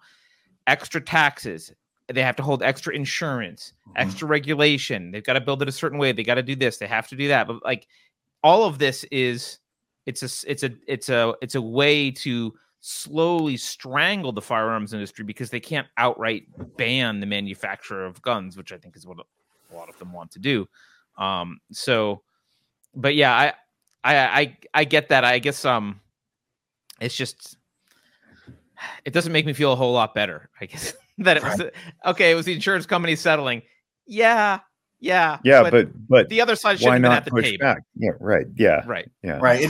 But full circle, right? Like that's one of the reasons why I want the gun industry to get off their ass and start really, if it's not Walk the Talk America, figure out whatever it is yourself, right? Like figure out what other organization that does I guess makes Earth better, right? And really like wear it like a badge and beat your chest about it. Like, hey, we try to link people up with help. Like that's where I feel like we can get away from the Burns image of the greedy gun. Right. So so that's what you guys do on the firearm side, and then it sounds like I know Jake touched on it earlier. It sounds like there's something that you do on the therapy side as well. You want to talk about that a little bit? So we hold trainings, and these trainings they're designed for practitioners of any stripe, really. I mean, we're targeting mental health because mental health people interface with people who are unstable psychologically, emotionally, whatnot. But it also ripples into primary care and emergency medicine and first responders, the police and fire and so forth, and paramedics, and even we'll take that in business and industry, attorneys. 'Cause if we're trying to stop suicide, what comes before suicide? Despondency. What comes before despondency? Despair. Before despair is general malaise, whatever it is. So if we can help people become attuned to these types of things, whether it's with their clients or patients or customers or their own staff, then we can really help people, right? So my side note to this, I want to try to work myself out of a job. I'm really not attached to my identity as a therapist. If I can work in a community that's fully healthy and doesn't experience, couples arguing in the grocery store lines, or my kid's not getting sand thrown in his face at the playground, and there's no bullying going on, then I'll happily put paint on walls to pay my mortgage. I don't need to be therapist guy. So I'm trying to get this information out so people stop walking through the door of my clinic. Not everybody needs professional psychotherapy. So we try to touch these folks, wherever they are, attorneys or, pizza store owners or pub keepers and whatnot. And we say, here's how you interface with somebody who's in a tough time. Okay, if you're a professional in our realm, here's how you interface with somebody who's in a tough time and owns guns. And here's what you need to know about gun culture. Gun culture is not monolithic. It's not old grizzled white guy with a beard and, wearing camouflage. And it could be your single black mom of 2 kids who's, a Medicaid recipient working 2 jobs. It could be your firefighter who, is built like a house of bricks and has a fancy styled mustache, because that's what firefighters do these days. And he's like, man, I've seen some real tough stuff over the last couple of weeks because of my job and watching death and destruction and despair. I own a firearm, but beyond the firearm, I also, I don't want to lose my job because I don't want to be seen as a wuss on duty, and I don't want my command staff to pull me off because they think I'm going to fold in the face of danger, dragging hoses to burn, spray down the burning house. So we want to train our practitioners to be better versed in how to meet those people where they are. So part of this is gun culture. What is gun culture? Well, it encompasses lots of things, lots of people, lots of demographics. What are guns? Guns are many styles, many formats, different presentations, different constructions, history. Also, how do you work your suicidal intervention in with the firearms owner so that you don't come off as clunky and weird, and then you end up offending them, they never come back, and then worse things happen. We're going to keep people in session. So part 1 of our 3-part series is cultural competence, suicidal statistics, and intervention. Part 2 is testimony, and these are available for free on our website. You can do part 1 and part 2. We'll spit you out a certificate at the end. Usually you can waive that in front of your licensing board for continuing education credit. And part 2 is testimony from current clinical social work associate or intern, depending on what state you're in. He's one of those. He's in North Carolina. He also used to be an EMT and a firefighter. It's a testimony from a current police officer here with Reno Police Department, who is also a licensed marriage and family therapist intern, a psychiatrist from UC Davis who works in gun violence prevention, and a former U.S. Air Force sergeant who works in suicide postvention. And it's their testimonies about what keeps them away from getting care and what you need to know about their particular demographic. And then part 3 is like the lollipop at the end of the doctor visit. We do a range session where if you're really interested in this stuff, as Pirelli, grab my book, my prop, Johnny Pirelli commands in his, he doesn't command it, he exhorts it in his Behavioral Science of Firearms book. If you want to get good at this stuff, go to the range, hang out with people who do this stuff, and learn how to shoot, what it means to have some gun recoil in your hand and make a loud noise as the projectile exits the barrel and goes and tears a hole in paper. So we put together this pretty comprehensive 3-part course, and we offer it to people so that they become better versed in how to meet these people. Well, okay, so why is this necessary? I'm glad you asked that. And the reason it's necessary is because in 2017, Pew did a research poll on how many people own guns and are exposed to them. And we know that number's gone up. But at the time, in fall of 2017, it was estimated that there are 47% of Americans who either own a gun or live with somebody who does. That's half of America. And we know that demographic goes up or down depending on geography. But if you're living in a place like Northern Nevada, it's way more than half. And since the buying spree of 2020, 2021, it's way more than half. No matter where you live, if you're a practitioner, please hear this. 1 out of every 2 people on average who walk through your door will either own a gun or live with one. You cannot afford to be ignorant in this. You cannot afford to be clunky. You cannot afford to be judgmental in your language. You cannot afford to be cavalier in your politics, because politics don't matter when it comes to God-given rights. Somebody somewhere who's walking into your clinic thinks that they need a firearm for whatever reason, and you don't get to disagree with them. You get to meet them where they are, understand their culture and their language from their perspective, not yours, and then treat them into wholesome healing.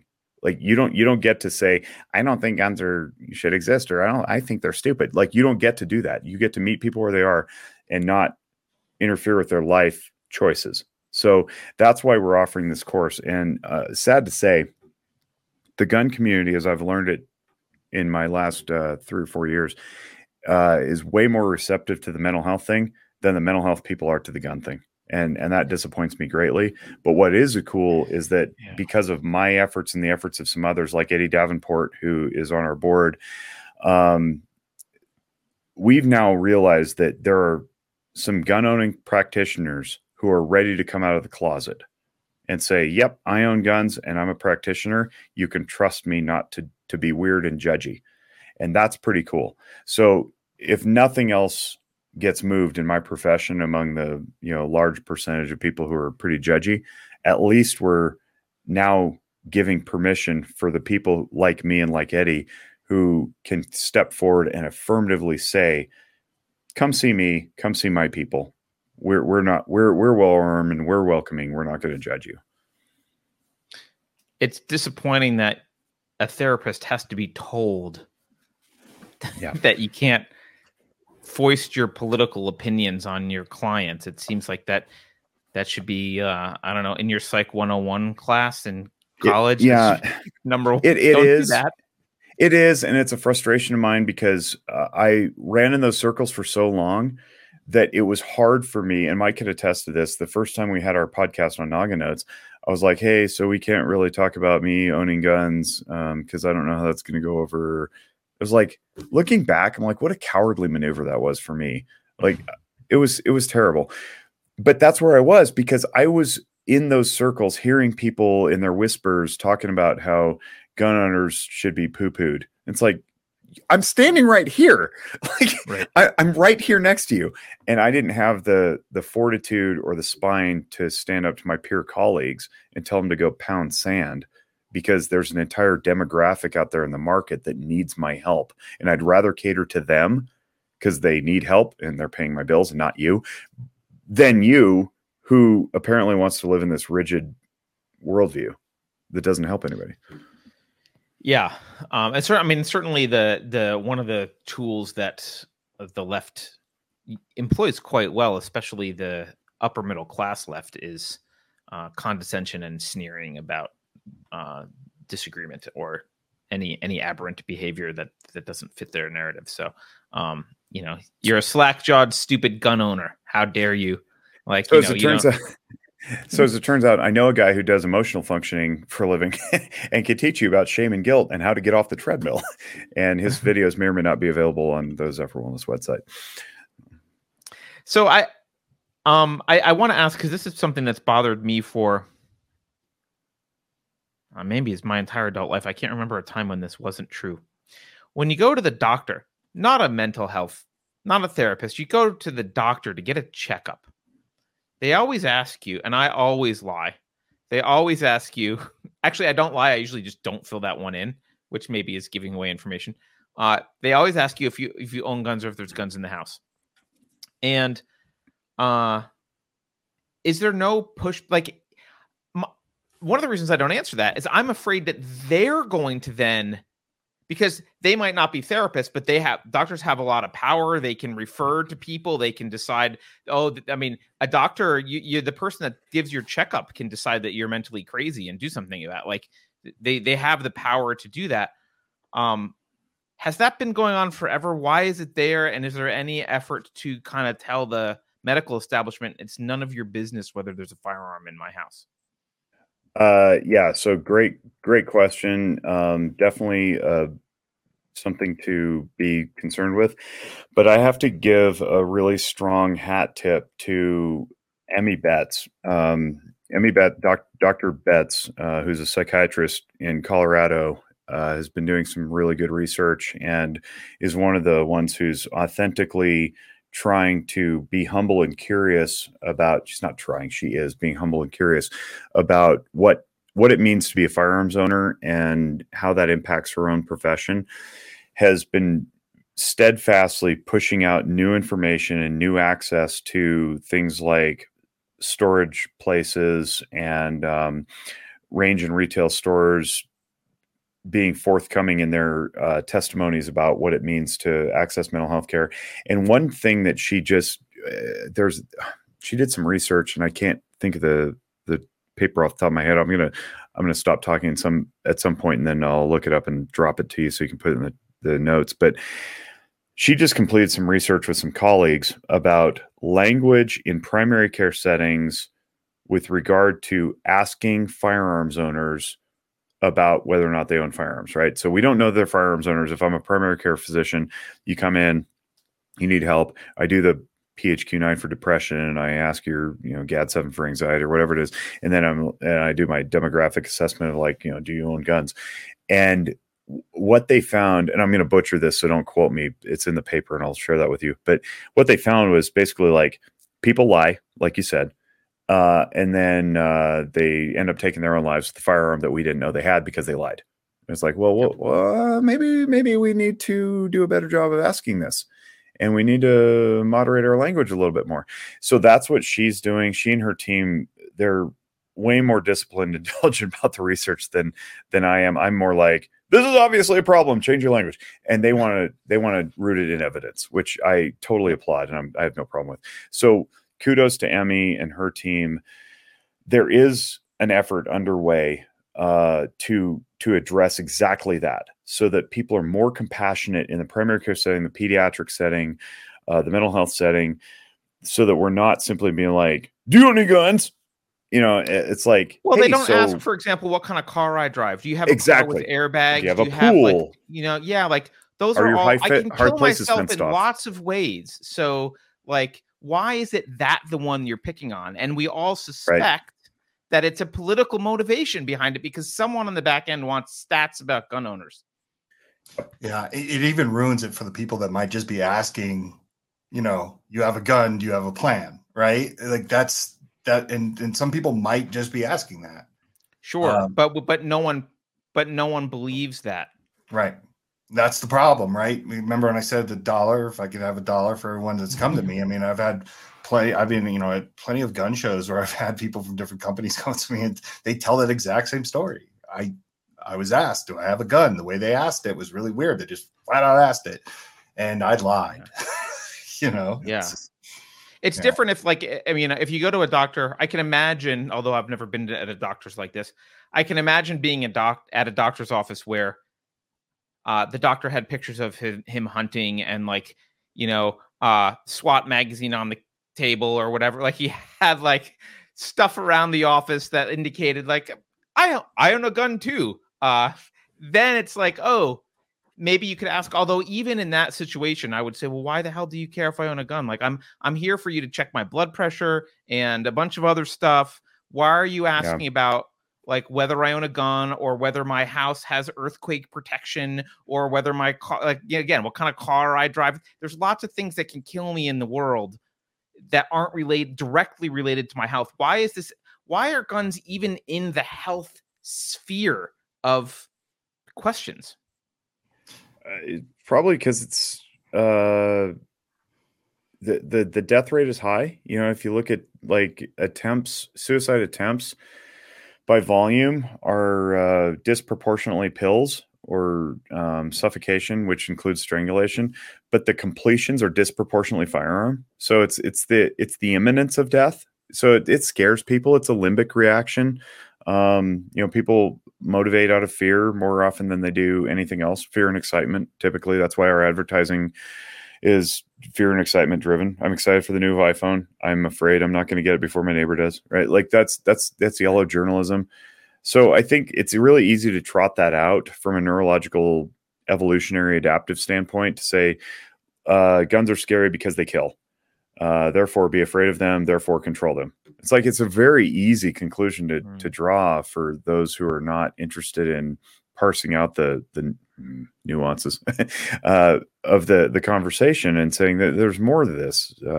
It's hard. It's a hard sell to sell protection and the things that didn't happen. You know, I defended my family against a violent criminal because I simply lifted my shirt and showed my firearm and he went away.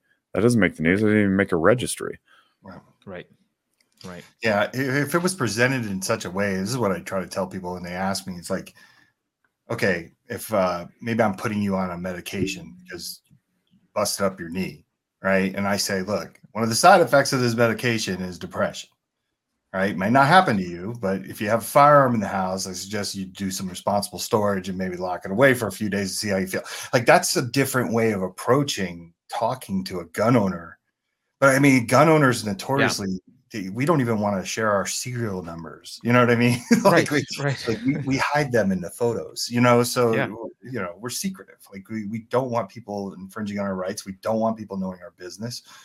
It's going to take a long time to really, you know, change that kind of mentality. If it's going to be changed at all. Yeah, I could certainly, I wouldn't react negatively to something that was like kind of what you said, like, oh, hey, if you have a gun, here's some things you might want to do because of this thing. Or if you have hey, this causes depression. If you have a gun or you've got a bunch of, you know, other ways to off yourself, you might want to distance yourself from those things around. You want to make sure, maybe you should make sure that you're around your loved ones the next few days because you might be extra depressed. Like, here are some steps you can take, and not playing with the gun while you're in this state is one on a list of many things you can do, and it's just kind of thrown out there as some advice rather than, hey, you got a gun, which is right. But you brought up SSRIs earlier, right? You when we were talking about the mass shooting thing, and it's like, you know, our stance on SSRIs is like, look, we get it. Like, that's not, we don't want it the end all be all, just like, hey, you're feeling blue, like, here, you know, do this, right? I know Jake doesn't do that. But the thing is that, you know, SSRIs help people. A lot of people, there are a lot of people on them that never do anything, you know, evil or wrong or hurt themselves. But one of the things that I always say is how many people take them properly. Right? Like, how many people take an SSRI and they say, like, I'm going to keep a journal. I'm going to, you know, write out and monitor. I'm going to get off alcohol. I'm not going to drink while I'm on this. I'm not going to do any drugs while I'm on this. And it's really, you know, when it comes to gun ownership and things like that, it's like, those are the things to think about. Like, if I'm trying a new SSRI, you know, maybe I lock up my firearm and I have my wife, you know, have the code while we see where I'm at. You know what I mean? In 15 days, right? Right. Talk about what Canon is doing. This is a good segue with the technology. Oh yeah. So when I was in and the Lyme disease story is really cool. Yeah. Am I going to have to breathe into my safe to open it? Is that going to be a? That's not a bad idea, though. Right. How many people do something? That's not a bad idea. Wow. There you go. You can have that idea too. Go run with that, Bill. Yeah. So when I first started working with Mental Health America, I was meeting with them out in Colorado because I was speaking at an event, and I had an Uber driver, and my buddy's car, his name's Rob Pincus. He's a firearms trainer. It looks like a NASCAR for firearms companies, right? And I get in the Uber, and the guy wants to talk about, firearm stuff naturally, because he's like, "Oh, you're part of the gun industry." And when I get in an Uber and an elevator, I usually don't like to make small talk. I usually sit on my phone or look at the numbers. But it was really interesting because I was like, "Oh, I'll just tell them in the mental health side, and maybe this conversation will stop." And we're on the freeway, and I said, "Yeah, I'm on the mental health side. I do guns and mental health." And he pulled the car over on the highway. I remember thinking, this is the most oddest thing that's going to happen, right? And he goes, he stopped, he turns around, he says, "Look, I want you to hear what I'm saying, because I think this is important." And he's like, "God put you in this car for a reason." And I'm thinking, God put me in the car I'm going to die. Yeah, I was going to say, did God lock the doors too? Because I'm a little bit concerned at this. Like, what's going to happen? No, but it was really cool. And I'm glad he did it because he was like, "I suffer from Lyme disease." And it just so happened the day before I was talking with the vice president of Mental Health America and her son. She was telling me the problems that Lyme disease can present if it's untreated or undiagnosed. Many times it's mistaken for mental health issues, right? Oh, okay. It attacks your brain and everything like that. It's things I didn't know. I always thought it just made you lethargic and sick, right? But he said, I go through these episodes, and he goes, they usually last around 3, 4, 5 days. He says, where I'm just out of it. And he's like, my wife is instructed to take the firearms out of the house because it gets really dark. During that time. Right. And she knows me. And so she'll take she'll bring the firearms back into the house when she feels comfortable. I thought, wow, what an awesome story about responsible gun ownership. Yeah. Like, you usually don't hear stuff like that. Usually it's like the macho, like, I'm fine, right. My gun's good. Right. But I was obsessed with that story. I kept thinking about it. And then I went and I met with one of the owners of Cannon Safe at the time. And we were kind of discussing, I was sharing that story, and he's like, well, we can build that technology, maybe with an app or something to where the person time lock. Right. Yeah, exactly. You got it. Right. And I thought, oh, that's really cool. That's another thing that we could do as an industry to show that we care and we're working on something. And at the time, I didn't even think about how that would apply to transfer laws, where states where you can't hand your firearm over to somebody like Nevada, right? In California, you can't I can't give my firearm to Jake in a time of crisis to take it out. Right. And some people don't even want to touch guns. So like this technology that these safe companies now are moving forward on, like Canon and a couple of the other ones that have this idea, is I think it's brilliant, right? Because you don't have to use it if you don't want to. It's like, if it's just there if you wanted to do it. And obviously everything being above board, you make that agreement with your spouse or your friend to let them have that control to shut down the safe for whether it's 7 hours or 2 weeks or a month. Yep. And then it could also double as something if you go on vacation in Hawaii, right? Like you could just shut your safe down. So I really love the concept, but it's that's the type of things, the out of the box ideas that I think we can help, kind of reduce risk and, Yeah, I love that concept as well. Although there is a small voice in the back of my head. I was a cryptographer for 20 years, or I don't know, maybe not quite that long. There's a small thing in the back of my mind going, don't connect your safe to the internet. I don't want an app to my safe. I'm upset that my new safe has a keypad. I want like nothing electronic. I want an old thing. But I think there's absolutely use for that kind of thing. I think it's a brilliant idea. So I don't understand. You keep referencing things from 20 years ago, like your firearms training and your cryptographer 20 years, and you look like you're 28. So that's contracted not for the NSA. That's true. Also, yes, I am in my late 40s. So yeah, I just that's Mike. How life works. Yeah. I'm in my early 40s still.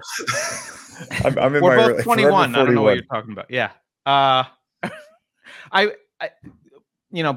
again, I know I've been keeping you guys for a while, but I just have another.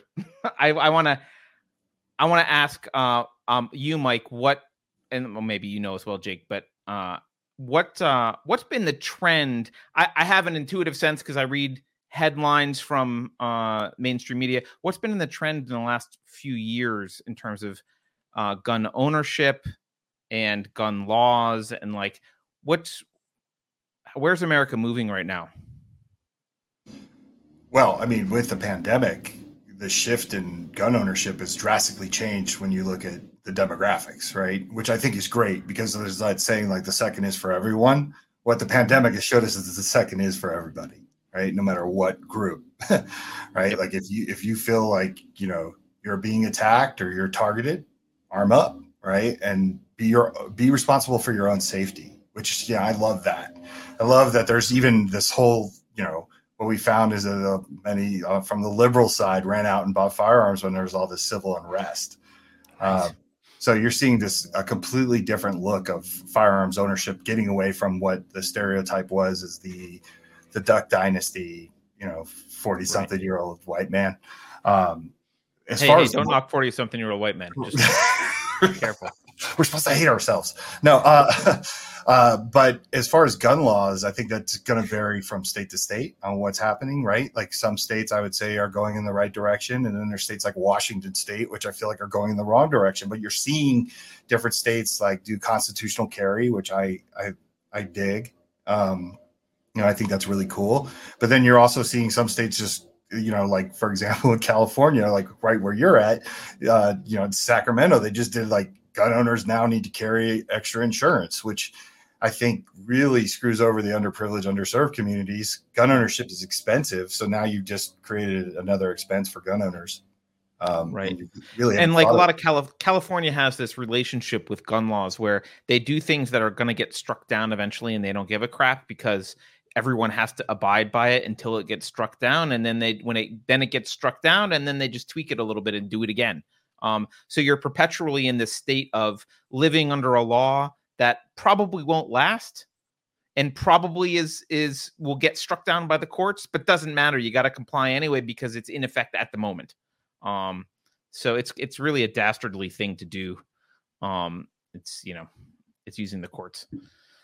But you know, hey, it's California. I just have to leave, I guess Northern Nevada will welcome you. Yeah, but that's the worst part about, you know, that's the thing is like you think of New Jersey and you think of California and it's just like they come after these rights once again that they're not going to make a dent in a difference in people dying. And you know, it forces people to throw their hands up and say, I have to leave. We can't have everybody leave.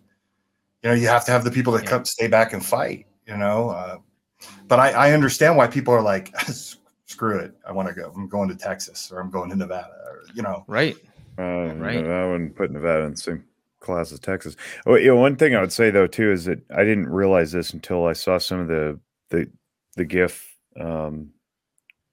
graphics that people were showing. Rob Pincus credit for this too.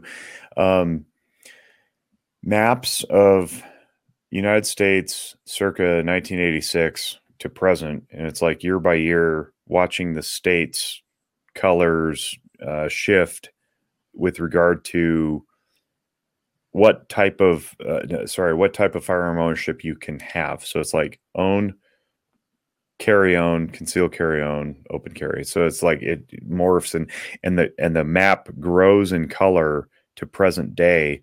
And the caption usually reads something like, you know, we're winning.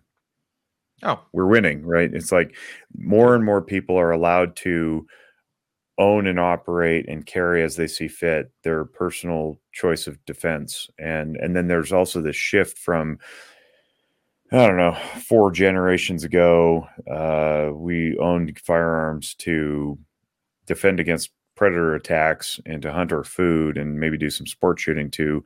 In the last 30 years, it's personal defense. And for the government to step in, even if we believe that the government's righteous and has our own best interest in mind, and we don't never need to like arm up against the government, right? Let's pretend that's off the table. For them to step in and say, no, sorry, you random person, wherever you live, you don't get to choose your weapon of defense should you be attacked, and our government services can't be there to protect you, is despicable. It's like, Yep. That's not why I've elected you. That's not why I'm paying taxes for you to do what you do. Government typically is to protect rights and to protect people. And then we get into this like slippery slope of protecting people against, from themselves. And that's where we get like, 20-ounce soda limitations and all that nonsense.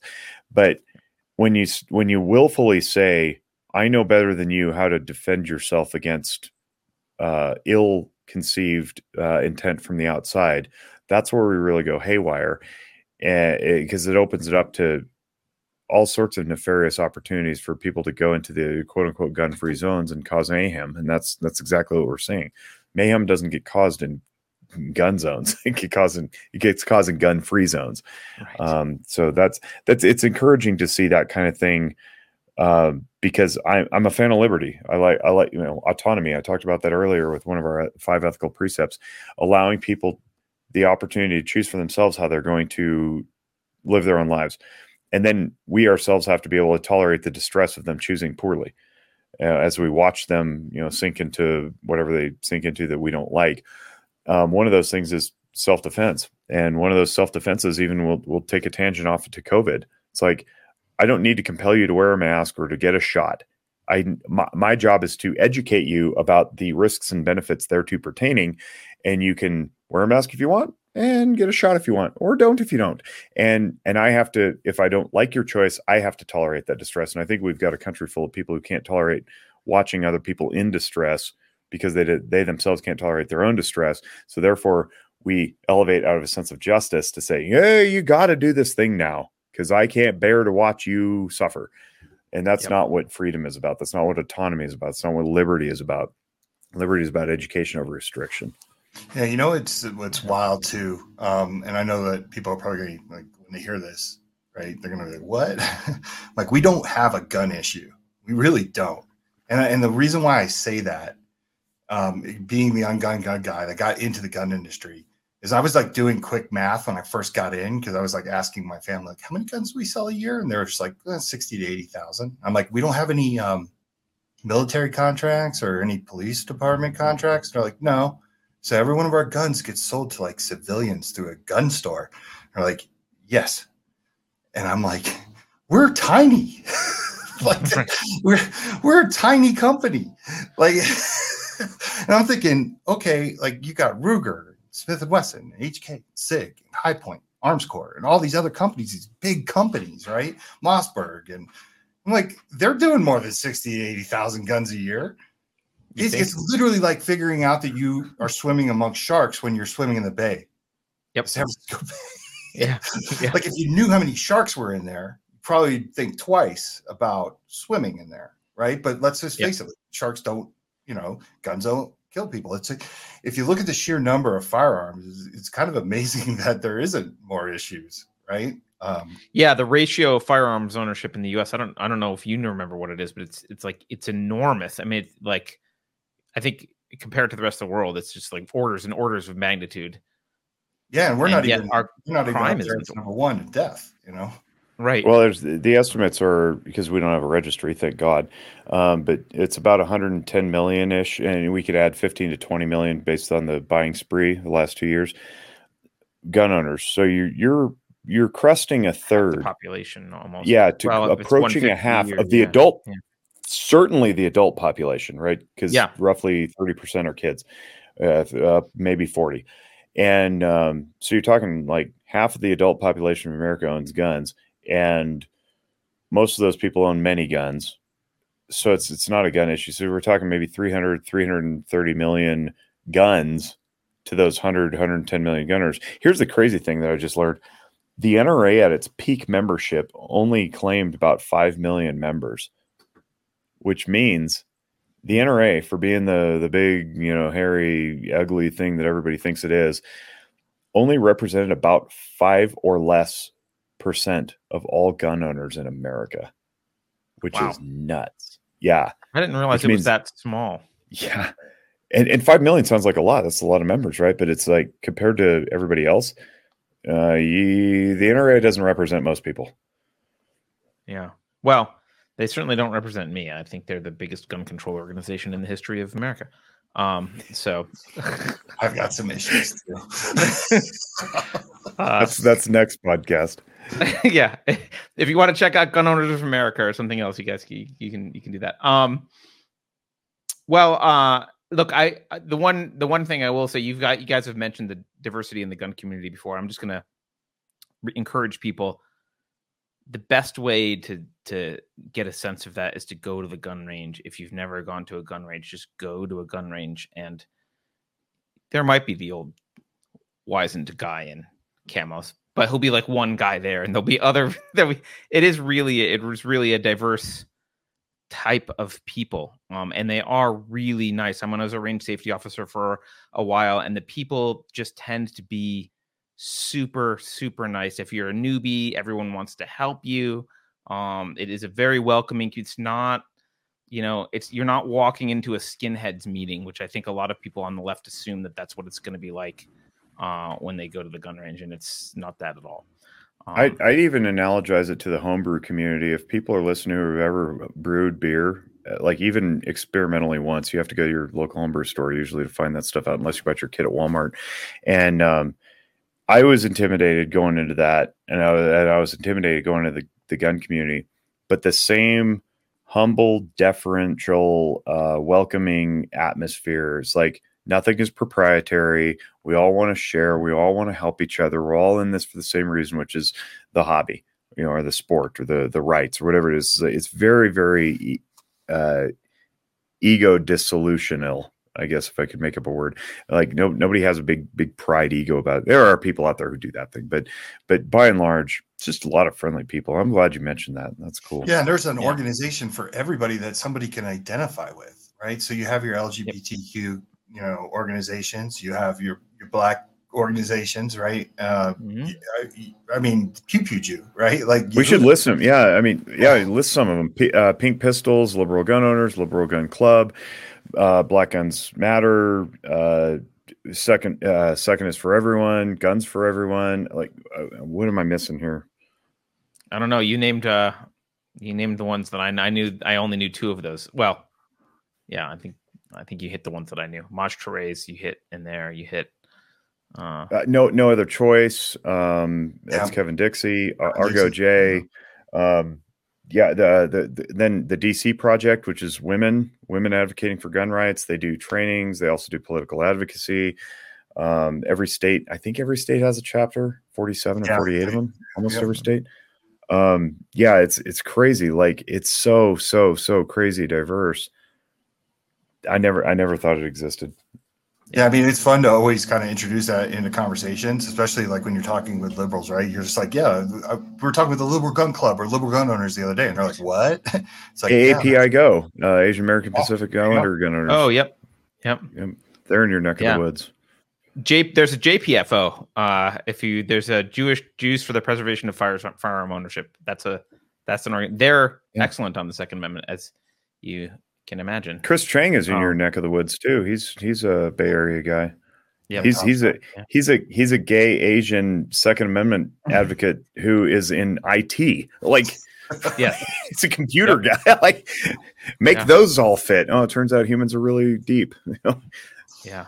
Yeah, and we have a relationship with almost every single organization. So what's good is, like, if we stumble upon somebody that's just not getting it from our faces, right? Like, we can bring these other organizations as, like, look, they exist, and they'll explain to you why this is important or how this affects them, Yeah, absolutely.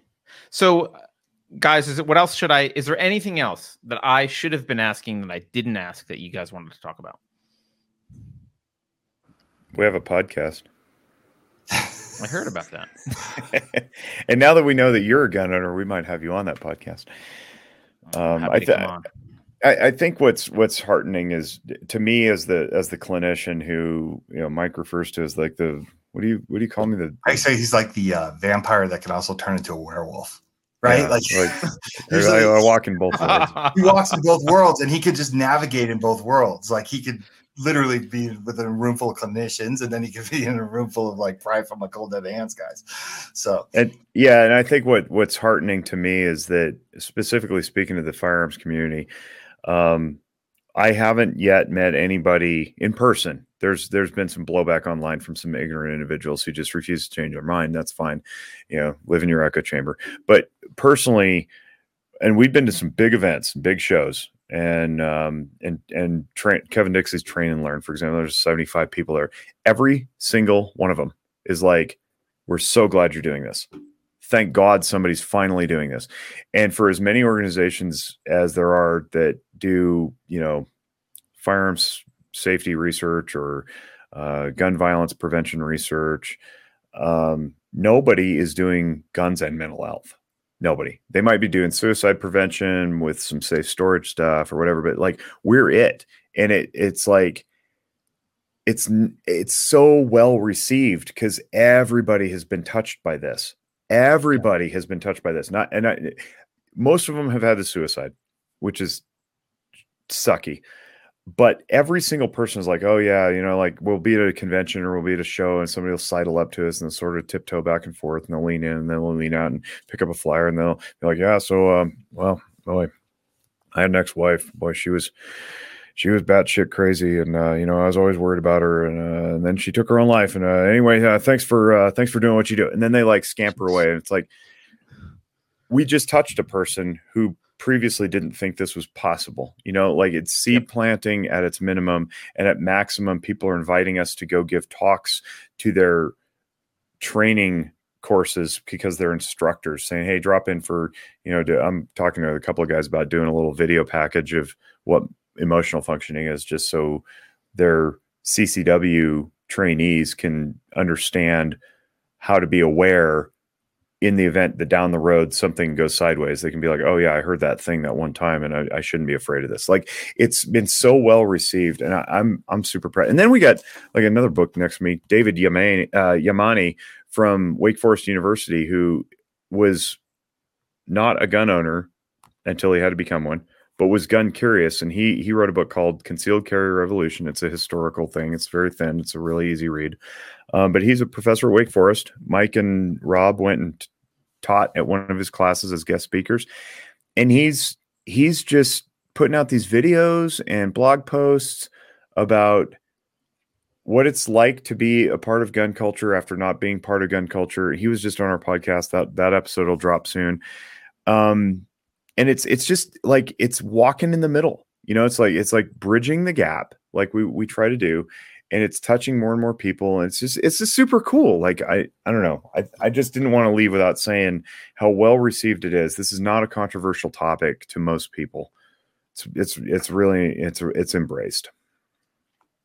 I love what you guys are doing. I mean, as a guy who loves, I think therapy is super important for a lot of people. A lot of us are more broken than we want to admit. I think guys especially don't seek help when they need it. I love I love the Venn diagram that you guys are exploiting. So, remind people how they can find your podcast and what it's called. You can find it. You can go to our website and find it, but you can find it on every single platform, out there. So you got like Spotify, wherever it is, wherever you find your podcast, you just Guns and Mental Health, WTTA podcast. On social media, you can find us by going at Walk the Talk US. We're on Instagram, we're on Twitter, we're on Facebook, so those are the three places that we hang out. We respond as well. Like, if you have any questions, you can reach out to Jake and I. We're always monitoring everything, the chats and everything like that, to make sure we get to people. But our website is WTTA.org. So you can go there and check out. There's a lot of information there. So it's a lot to take in. So we understand that people probably go there and, bounce around. And then, obviously, Jake, if you want to talk about Zephyr Wellness. Yeah, so I just dropped in the thing. You can post that, my emotional functioning video series. Again, I want to keep people out of the clinic. I want you to learn this stuff, integrate it into your own life. Get better at understanding why you respond the way you do to environment, become better parents. And I would be remiss if I didn't mention a good friend and mentor of mine, Christian Conti, has a great book called Walking Through Anger, which is his life's work on yield theory, which is something he came up with about meeting people where they are. It's a big influence in my life, my practice, what we do at WTTA. He was also a guest on the podcast. Conte is his name. Get his book on Amazon. It's about $18. It's anybody can read it, but and Zephyr has a YouTube channel. It's got one guy on it. It's me, but we got a YouTube channel. And I try to put out some videos that are useful and applicable. But I just listen to Noggin Notes if you're interested in the general mental health stuff. But really, take a free and anonymous mental health screening. Go to our website. Go to WTTA.org/love. Take a free and anonymous mental health screening. It's powered by Mental Health America. Mental Health America is a great organization. You don't have to worry about your data getting sold or anything like that. And check in on yourself. Like, offer it to your teenagers. One story I will leave with about the screenings is I had this teenager I was working with who is 14 at the time, and she she'd had a suicide in her family, very, very depressed, didn't think she was, had some anxiety, but she did not want to acknowledge she was depressed. Reasons are immaterial, but would not acknowledge she was depressed. So I was like, yeah, you got some anxiety. All right, cool, which she did. And then one day she comes in after, 4 or 5 sessions. She says, hey, so I took that screening. I said, what screening? Because I'd kind of forgotten that it was a thing, and she's 14. And I wasn't talking to her about guns and mental health. And she says, so I was listening to your podcast, Noggin Notes, and you mentioned free and anonymous mental health screening. So I went on there and I took the screening. And very much like Mike's daughter, she comes in and she goes, I didn't like the result. And I went and told my friend, and I said, the screening I think is broken. And she said straight up to me, she says, I think it's broken. And I said, all right, tell me more. And she says, well, it said I was depressed. I said, okay, we've been talking about this, right? She goes, yeah, but now I don't think it's broken anymore, because I talked to my friend and she says, this thing says I'm depressed. And she says, well, yeah, everybody knows that. And so then that opened up a cool conversation. I said, all right, let's shift therapy a little bit. Let's go away from your anxiety and toward your depression. Where do you think that comes from? And we went through the DSM and all the criteria. And she's like, yep, I hit that. And so the screening, because it was very, out there, it was very hands off, it was very remote and externalized. She was able to sit down knowing that no one would track her. She answered honestly, and she came out with an answer she didn't like, and then brought it back to me, her clinician, and said, holy cow, I might be depressed. And I was like, yeah, I've been telling you that for weeks. And this disinterested third party called the computer, told her, and she finally believed it. So that actually improved treatment. She was discharged in 3 weeks. So wow. Take a free and anonymous mental health screening. It'll help you. That's a great story. And a good ending. Thank to both of you for spending what now I think it's been 2 hours, over 2 hours with me. Love the conversation. And I'm going to try and get together with you guys in real life if you're both in Nevada. Nevada. I'm going to force you to Oh, Nevada. I can't say Nevada. No. Not around Jake. Nope. No. Nope. Yeah. I will not serve you homebrew. Nevada. We anytime. If you get over Reno, I'm just a quick flight up there. So I'd love to spend some time, hang out. Cool. Yeah, we could even do our podcast live. I got a little studio here you can see, and it'd be neat to get the three of us together and talk about other things. Because I know you cover a lot of stuff on your. You're doing great work, by the way. Good job, and keep it up. And I'm very happy to have met you and to know you. You're a good voice. Thanks. I'm not always sure what I'm doing, but I'm trying. So advancing thought. I've tried. So I do appreciate it. Thank you both for your time. Thanks everyone for watching. Please don't forget to go to unsafespace.com to support the show.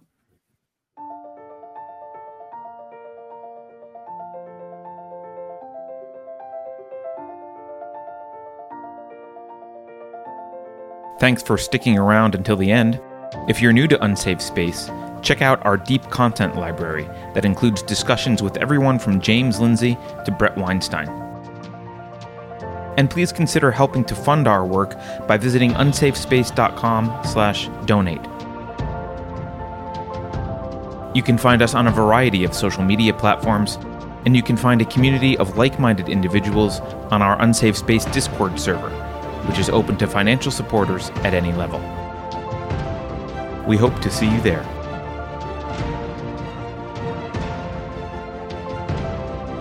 Warning. This is an unsafe space. Dangerous ideas have been detected. The content of this production may be upsetting to Brian Stelter. Please do not expose him to it. For completely legitimate reasons, Taylor Lawrence is requesting any information you may have about the following individuals. The Twitter subroutine appears to be malfunctioning. Pay no attention to it. Did you know that the word liberty is a dog whistle for insurrectionists? If you think about it, no one should be allowed to express opinions. But don't. Think about it, I mean. That's not your job. Thinking has been scientifically proven to be less efficient than compliance. Science, scientific, and scientifically are registered trademarks of the World Economic Forum. Unauthorized use is prohibited. Computer voice courtesy. Never mind, that last line is fake news. Please disregard it and return to your safe space immediately. There will be cake.